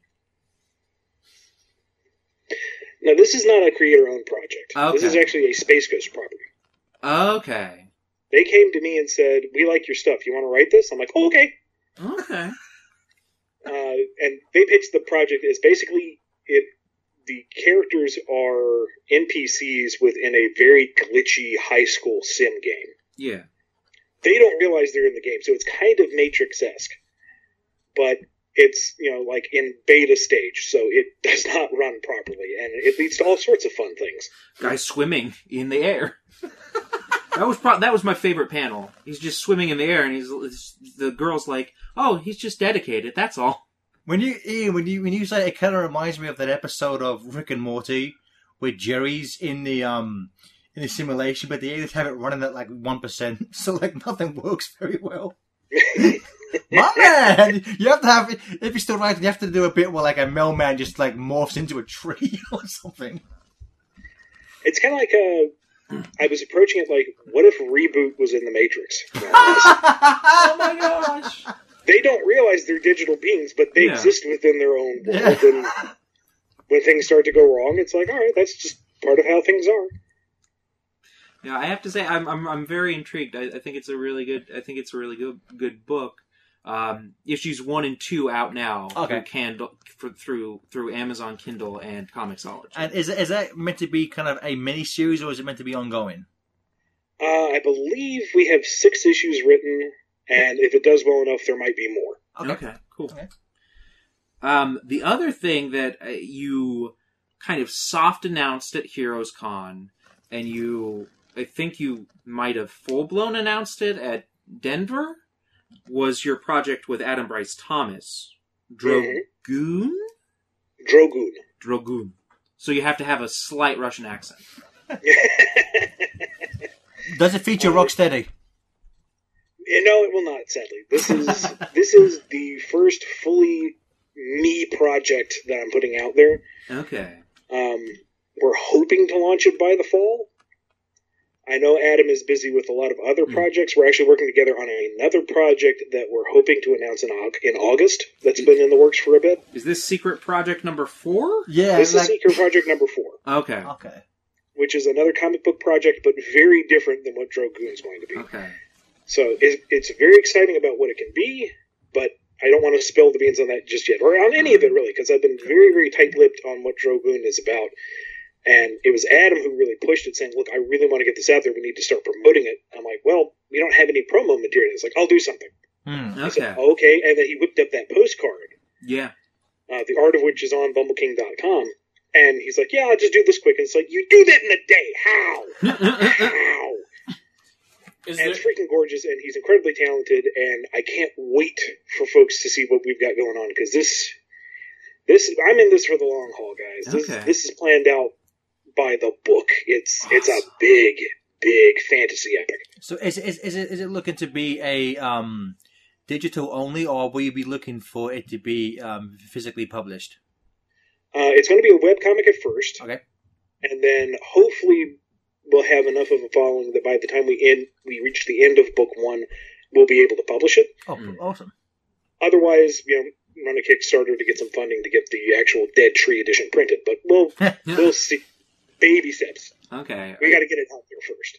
Is there anything you can tell us about the plot at all, or is that still mum? Really, really tight-lipped about it. Okay, cool. One of the ways I was able to pitch it at Denver that seemed to catch people's interest is think Tolkien in space. I'm already there, okay. It's got a lot of high fantasy aspects, but it's also got a lot of Star Wars-y sci-fi to it. Oh, that's awesome. And I specify science fantasy because science fiction is supposed to be at least somewhat grounded in actual science. Yeah, like Star Trek. You've got your hard sci-fi and your light sci-fi, but back when Star Wars was still farm boys with magic laser swords, and we weren't with our midichlorians and all that nonsense. Yeah. That was science fantasy. You have space magic, and you don't really see a lot of media embrace that. Everyone tries to go at least semi-hard sci-fi nowadays. So I want to kind of embrace all the potential of just this anything goes fantasy science epic. Okay. So when are you saying we might hear more about it again? Aiming to launch in the fall. Okay. Maybe by winter, hopefully before the end of the year. And we should keep our eyes on bumbleking.com and on your guys' Twitters? Absolutely. Okay. Because once this is out, you're going to hear about it. Cool. We also wanted to talk about Bumblecast, because you're recently you're putting a lot more into it. You've expanded into Bumblecast Gaming. You have Patreon, which has opportunities through Patreon for Bumblecast. If we get 50 Patreons, you'll get a T-Lopes remix of the theme tune. Yes. Yes, oh, I want that to happen so bad. Because I actually got to meet T-Lopes at a show in Georgia last year. Very cool guy. So, I messaged him out of the blue saying, hey, this is completely random. If you're not busy, could we commission you to do this? And he's like, yeah, it'd be about this much. It's like, all right, cool. Can't really justify that with the current patronage we have, but if we can get to this point, it wouldn't take too big of a bite out of us to have that done. Yeah. So that's one of the incentive goals we have. We are actually on season 3 of the regular podcast, well into season 1 of Bumblecast Gaming. Mm-hmm. We have a incentive every Friday night at 10 p.m. Eastern Time, which is Bumblecast Gaming Live, where patrons get to watch me, Kyle, or both of us goof off with gaming. We've got something special planned because our 50th episode is coming up in August. And with that, we're going to announce a small expansion to the series and just keep growing as much as we can. Awesome. Okay. Bumblecast strip teasing. Got it. No, I'm not going to subject the world to that. How many Patreons? If we get 1,000 patrons, I will not do that. The old bad switch, Flynn. I fell for that. Damn you. I think what I know we have. I put a tweet out the other day, and we do have some fan questions in. But I think one of the last things we'd like to touch upon is just a magical little mini-series, Sonic Mega Drive. I want to start just by saying thank you. Thank you. For that. It is Mega Drive, the next level specifically, might be my favorite issue of the entire Archie series. Mm-hmm. It is some of the artwork. We met Matt Herms at Too Many Games last month, and I have the proud owner of the kind of final cutter page he colored of the one where Metal sucker punches Tails. And it's just I wanted the panel where Knuckles punches Metal because Knuckles' face just looks so feral in that moment. That's one of my favorite images ever drawn. But I'll settle for just Metal just stabbing Tails in the face for those punches. Which I was wondering, the way it's drawn, wouldn't Metal's claws just skewer Tails in that regard? Well, think of it this way. Metal Sonic wants to surpass Sonic, so he wouldn't dirty himself on some lowly sidekick. He's merely just swatting the bug out of the way.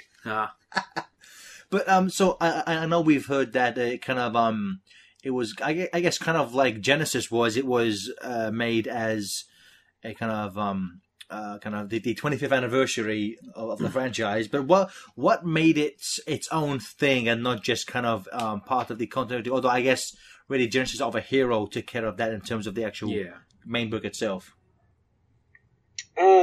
I think it was Mega Drive was announced first, and it was potentially going to be a standalone unless it sold well, and it's the only Sonic book to get a second printing. So, yeah, it sold well. That's why I got a sequel.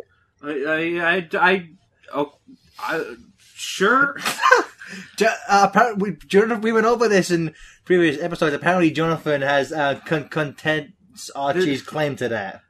It's the only modern Sonic issue, I would say, that has... Because in the 90s, they would just print off printing after printing of things, because that's what the industry was. Right. So this probably deserves it a billion times more than those. But I'm a stickler, and I'm sorry. Jonathan, would you contest, and this is the first book to go to a second printing due to actual sales versus just they just printed a bunch of them?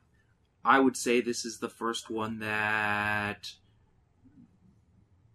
deserved it. That deserved, like, this is like because some of them got like 5th printings. I think Mega Drive should get a 5th printing.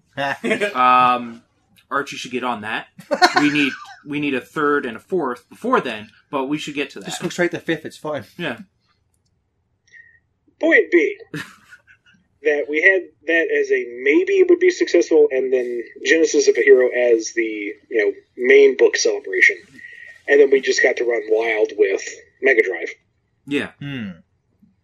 So, I mean, when writing part 1, because obviously if part 1 does not finish the story, so say when in the beginning, when you were kind of thinking, because it ends on a cliffhanger, were you even then already thinking, 3 issues? Well, I guess really, also one thing I want to ask is because Mega Drive, it would end up being the length of 4 issues, just that 2 and 3 would kind of be like a size and a half. When was that decision decided, and in the beginning, how long did you think you could make the story last? Well, I always plan way ahead. Like I said, I had Worlds Collide written for myself before the project even became possible, because I'm insane like that. So with Mega Drive, I had already written out what I wanted to do with it, if we could go that far. I'm not sure at what point it changed from maybe to yes, definitely, and here's the format, because that's decisions made above my head. But I had the story in mind, and it's like, all right, here's the page count you have to play with, and it's like, all right, that's how I will format it. Okay. I kind of wanted to clarify. I feel like it's not at all in continuity with the main book. Was that your intention, or is it like, you could imply it to be, but none of that's going to cross over? It was meant to be a standalone classic adventure, but because of the nature of the classic adventures, it is possible to fit it into the main continuity. Okay. So we could potentially see the Freedom Fighters in one of those zones in the future. Yeah. Okay. It's just, I didn't want to bog down the cast with 11 billion characters. This is just meant to be a big celebration of the classic style. Oh, yeah.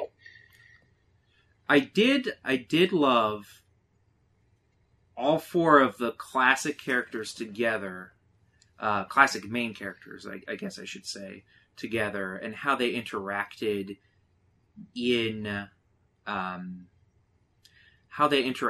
while moving around. So I guess what I want to ask is, because you've said in the past that you're thinking of this as a lost game. Now, gameplay wise, did you have different? What were you imagining? Like, was it a straight up side scroller, or was there something different there that you thought, oh, this would be cool if they could do this in a 2D Sonic game, that you were like, hey, Tyson, and passed it on? Basically, I was writing the design doc for Sonic Mania before Sonic Mania came out. When Sonic Mania came out, I'm like, they read my mind. This is what I wanted. Thank you. They stole my idea. Yeah, right. But basically my approach was, if there was a Sonic 4 in the classic style, how could you build off of that? How could you incorporate Amy Rose as a helper character? And, what would she do that Sonic and Tails, that Knuckles and Tails could not? And, what levels would be neat to play with? What Badniks would be cool? What would be a cool boss fight for these levels? It was all really, here is the game design. Sega, please notice me, senpai, and make this. And if not you, then the fans out there, because the fan gaming community is incredible at what they can render. And there's already some sprites. Yeah, like somebody did the Wheel of Death from Cascade Zone. I love the bosses. I love. I really want to fight a snowman. I really want to fight a snowman. Burger Time Robotnik. Love Burger Time Robotnik. Even the take on the new take on kind of the drilling thing, the drilling Robotnik, where it's boring. Not that it's boring. Boring is into the ground. It's tunneling. The tunneling aspect of it, and then using harder rocks to beat it up. I just really appreciate that there was so much diversity in all of that. Essentially, Ian, what we're trying to say is that we're grateful that you put more thought and effort into designing a Sonic game than the designers for Sonic 4 did. I'm just going to smile and nod. No, actually, Ian, on a quick thing, that's actually something I wanted to ask you. And again, if you can't answer this, I'll remove this. But like, so you've come out a few times and mentioned stuff like displeasure at certain games like Heroes. I mean, do you ever worry about, or has there ever been any feedback because you're working on an officially licensed product that, like, if you voice displeasure with something that's, you know, an official Sonic product, that, you know, Sega might be like, please don't do that. It's something to keep in mind because, like I said before, you don't want to bite the hand that feeds. Yeah. I think that what I have said when I have said it is fairly measured. Like, I'm not saying that Heroes is irredeemable. It brought back the Chaotix. Yeah. Yep. It has a phenomenal soundtrack. Yep. The level concepts are really inventive, and I wish we would see more of that. Mm. I just thought the controls were garbage. Yeah. So, I think as long as I'm not foaming at the mouth, rabbit, this is awful, Sega doesn't know what they're doing, nah, please don't take this out of context, I need the work. And, you know, if my opinion on Sonic Heroes was really talked about more well after the game had gone and passed. So, I'm not, if Mania comes out, and it turns out that they pulled the wool over our eyes, and it's actually not the greatest thing to ever be made, because it will be! I'm not going to come out online with a 2-hour-long diatribe on YouTube denouncing Sonic Team and their heresy, because that's just stupid. Well, I guess that... I think we're still entitled to our opinions, as long as we're not, you know, actively trying to diminish the brand. Well, I also think because the official Sonic account has multiple times trashed 06, I think that's like the one acceptable target in the franchise, you know? They're also in-house Sega, I'm freelance, so there's a little bit of a difference there. Well, and I guess you kind of answered it already, but I was kind of curious, since this is I feel like this is a really good year for Sonic video games, because we're getting two. Are you looking forward to one over the other, either Mania or Forces? I think I'm going to assume. I'm going to assume Mania. But, you know. Yeah, Mania I am just giddy to play. Forces I'm looking forward to because it looks interesting. The gameplay style of the Avatar character looks kind of neat. Are you gonna? But Mania fills me with a kind of childlike excitement that is very hard to describe. And the little I've gotten to play at certain demo machines just feels like a Genesis game. It's taken me back to the 90s. It's not an approximation. This feels like the next Sonic game. And that's just, it feels so good. Which, you know, I'll be honest with you, Ian, kind of reading Mega Drive kind of gave me that same feeling. Oh, yeah. Well, good. That was what it was meant to do. I think what we all want to know here is what animal is going to be your avatar. Yeah. I'm honestly having difficulty choosing. Why is it bear? Why are you going to try and make an Antoine? Not only because he's the greatest character, but... Okay. I overstepped my bounds there. And on Twitter, I've already said that I was going to grab a bear and name it Scarborough. So I'm playing a Scarborough bear. Grab some rings and beat it in time. But the first triple jump is really tempting. And triple jump is what I want. To recreate Scourge would be kind of fun. and there's...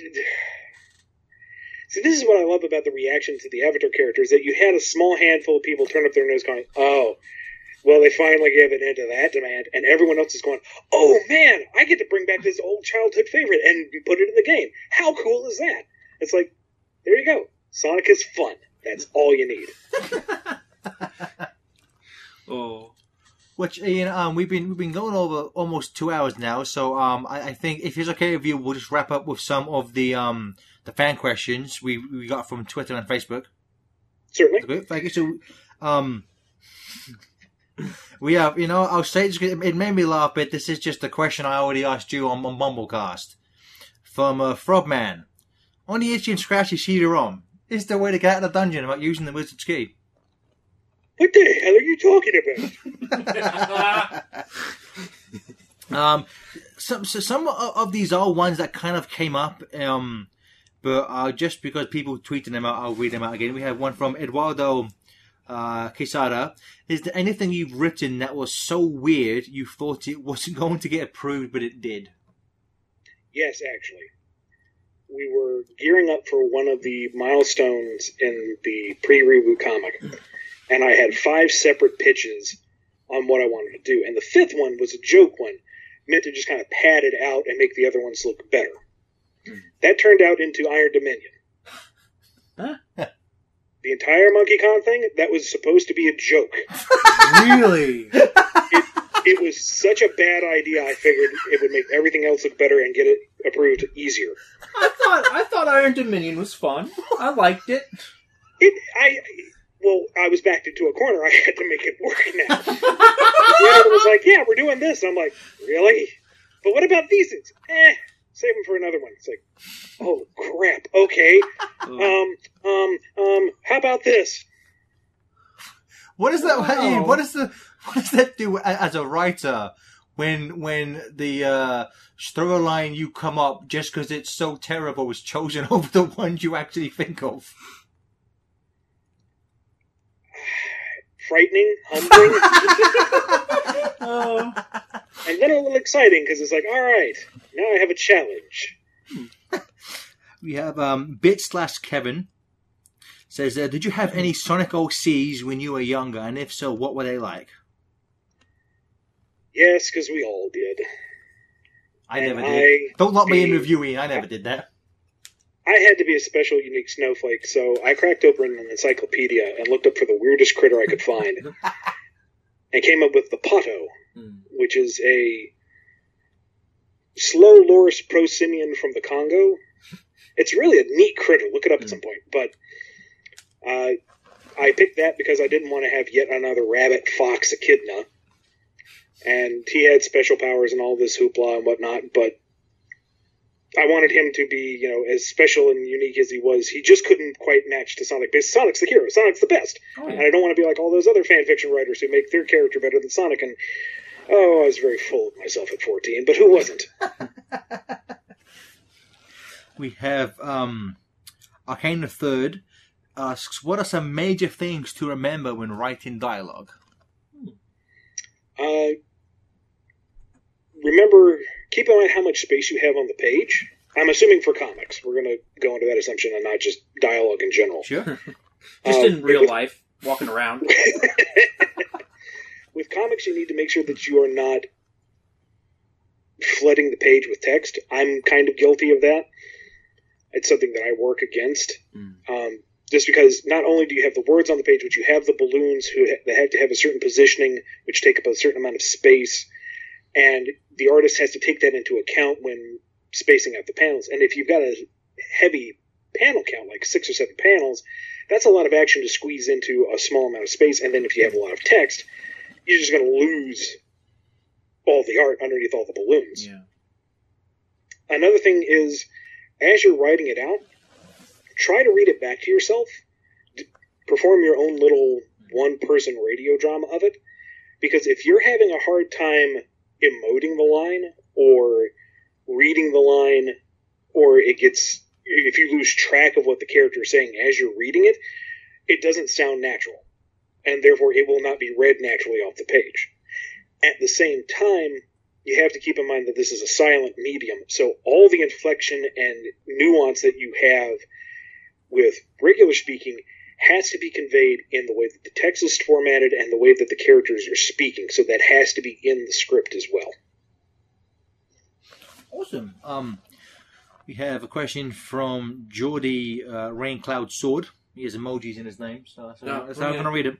Says, was there a learning curve to writing for the characters, or did it come naturally? And then also, were some characters harder to write than others? I've grown up with Sonic for so long, it felt fairly natural. I think the learning curve was more getting used to formatting of the script and keeping the pacing and learning how to convey an emotion or a moment from panel to panel and from page to page.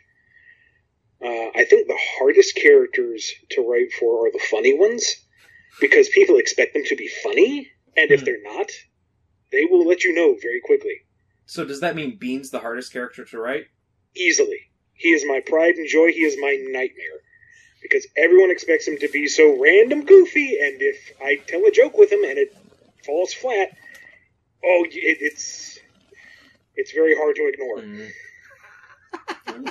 I think my favorite Bean joke is still doing Champions when he's fighting Knack, and like he's just kind of jumping around, and he kind of stamps in Knack's face, does like a somersault, and like Chuck says, "Wait a minute, there's no judges here. That plumber lied to me."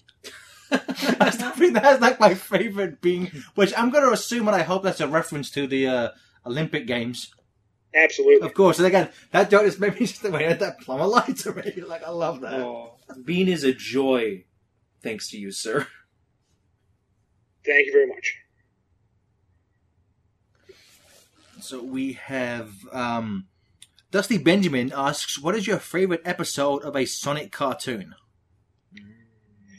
Okay, so as not to play favorites, we're going to go by each episode, or each series. Adventures of the one where Tails thinks he gets his parents back, but they're actually evil robots, and Sonic is able to figure it out because they call him Tails and not Miles. Tails' New Home. Great episode.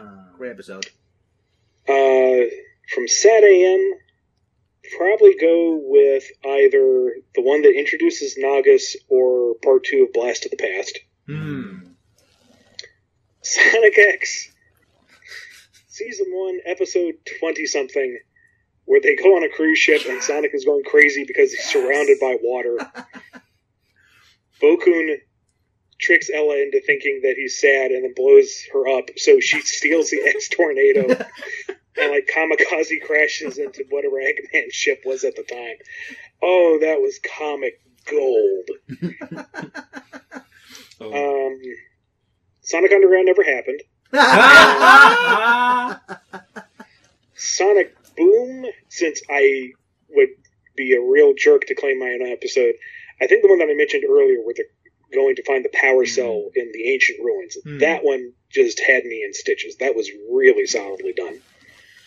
And which half of the OVA did Ian do you prefer? Oh, shoot my monkeys. Honestly can't pick because I love the opening sequence's presentation of the world. Yeah. But I love the Sonic Metal Sonic duel. So, can't pick. Part 2 has Strange, isn't it? It's got a win for that for me. This is actually a funny question based on what we were just talking about. Squeaky Boots asks, what would happen if Bean and Styx met? I almost said we covered that in an off panel, but that was Marine. Yeah. So I guess Styx would convince Bean of whatever crazy conspiracy she latched onto that minute, and Bean's solution would be to blow it all up, and she would not argue.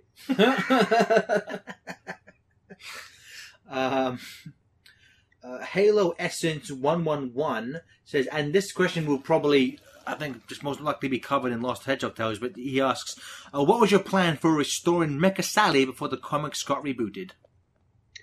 I will be covering that in Lost Hedgehog Tales.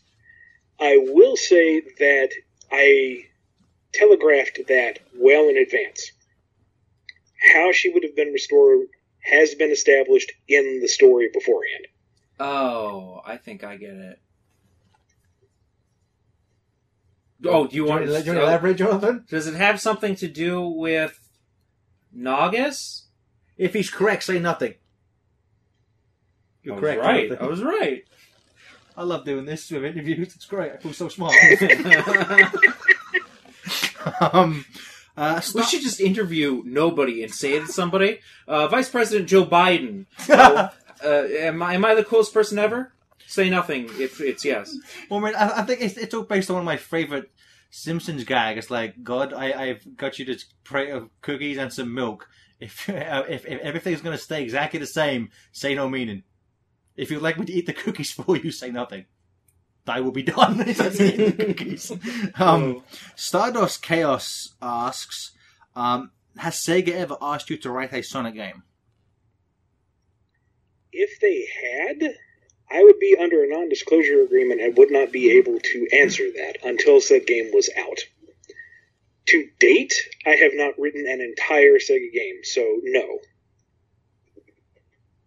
Ian, your use of the word entire there has me curious. Is there portions of a Sonic game you've written? If I had written any component of any Sonic game at any point, I would not be at liberty to talk about it until said game was out or I was cleared to talk about it. Okay. So is that your way of saying, Ian, that you wrote Sonic Chronicles? I'm so sorry. It's really... Oh. Maybe do the sound effects myself with a couple of spoons and a wooden board. And I think the last question we have, it's from this is from Facebook, so I won't read the person's full name, but it's from a gentleman called Patrick, and he asks, when the Archie Sonic comics continue, would you have Honey have her own story arc in Sonic Universe, perhaps based on a Fighting Vipers storyline? Would not be opposed to Honey getting her own arc. Probably would not base it too heavily off of Fighting Vipers, because that starts to tread into the territory of other franchises. Yeah. The fact that we had a dolphin named Echo was already really dancing on the line. The fact that she is a sub character and it's spelled with an H instead of two C's is really about as far as we can go. Okay, Ian, I think that handles everything. I want to thank you so much for spending over 2 hours with us three nerds. I'm sure we want to point everyone towards your way, your online handle, and the Bumblecast, sir. So if you want to just let people know the best ways to track you down, both online and IRL. If you have more questions, we do have a Q&A session at the end of every Bumblecast. Patrons get bumped to the head of the line if they buy priority in the Q&A. Everyone else is just added to the list and we get to you in time. That's at patreon.com/Bumblecast. My portfolio and pretty much everything I have ever done and will be working on is at bumbleking.com. That's Bumble like the bee, King like the reigning monarch. And if you want to see whatever I'm typing at any given hour of the day, I'm on Twitter at IanFlynnBKC. Oh, yeah. Awesome. So again, thank you so much. Is there anything you would, any kind of projects currently you would like to plug? Aside from the Bumblecast and Bumblecast Gaming, keep your eye out for news on Drogoon, and we should have news of Secret Project number 4, hopefully in August, if everything goes according to plan. There are a number of other things that I'm working on that are currently listed as secret projects on BumbleKing.com. As soon as I can talk about them, you better believe I will. Okay, awesome. I think there's nothing else to do but just let everyone know that the more you bug Ian about when the Sonic book is gonna come back, the quicker it will come back. Hashtag save our Sonic. I came on your show, and you do this to me? You do this to me? I answer your questions, I do a big voice, I do a very insulting, vaguely Italian accent. What more do you want, huh? Actually, there was one question I wanted to save to the last, because it's kind of it's kind of a slight nitpick, and I did tweet it out, but you didn't respond to it. Ian, I have umbrage in Worlds Collide. How would Shadow lose to base of Metal Sonic? I say no, good sir. Arrogance. Oh! He's zipping around, dodging bases, rapid fire, going, you can't touch me. I'm the ultimate life form. And then Trouble comes out of nowhere and bites his butt. And then while he's all indignant over that fact, Metal Sonic comes and clocks him, and while he's kind of reeling from that, he gets shot by a base. Bada bing. We need more battle books based in the Worlds Collide universe now. We need more books. Yes, we do. Oh yeah, we need a lot more. Stop. A lot more books. All artists churning out Sonic books. More. I would say we need audiobooks transcribed by Ian Flynn. Yeah, start with Sonic Boom just so you can read out all the onomatopoeia. That was one of my favourite gags in the book. That every sound effect was just like kaboom, smash, like that. That was one of my favourite gags. That was a running gag just to do something goofy. It really ticked some people off, so I started doing it out of spite afterwards. I loved that. I thought it was hilarious. That book was amazing. I actually went and reread all 8 issues of that again this morning. That book was damn fun. Oh yeah, damn fun. Oh, rip. Thank you, Ian. I hope that you write Sonic for another 1,000 years, and then Mega Man for another 1,000 years. And then please share your secret to immortality with us as well. Yes. I'll brush Jonathan. Preferably before the 1,000 years, I'm assuming. If I had to choose between one of the books or the immortality, I might have to side with the immortality. Then. Well, I wasn't even bringing up the immortality. I didn't think it was something you could pass on. Well, and again, thank you so much, sir. And again, we can't wait for more Sonic and Mega Man books, or just really any books in general from you, Ian. Yeah, thanks again. Really excited for Dragoon. Mm-hmm. Really excited. And if there is a god, we will get Sonic Mega Drive 3 Overdrive at some point before I die.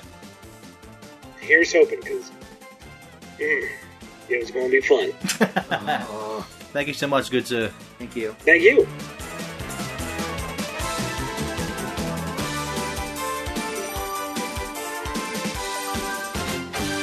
Yeah. Prove you're smarter than a robot. Subscribe and leave a 5-star review for this and other FTCR shows on Apple Podcasts. You boob!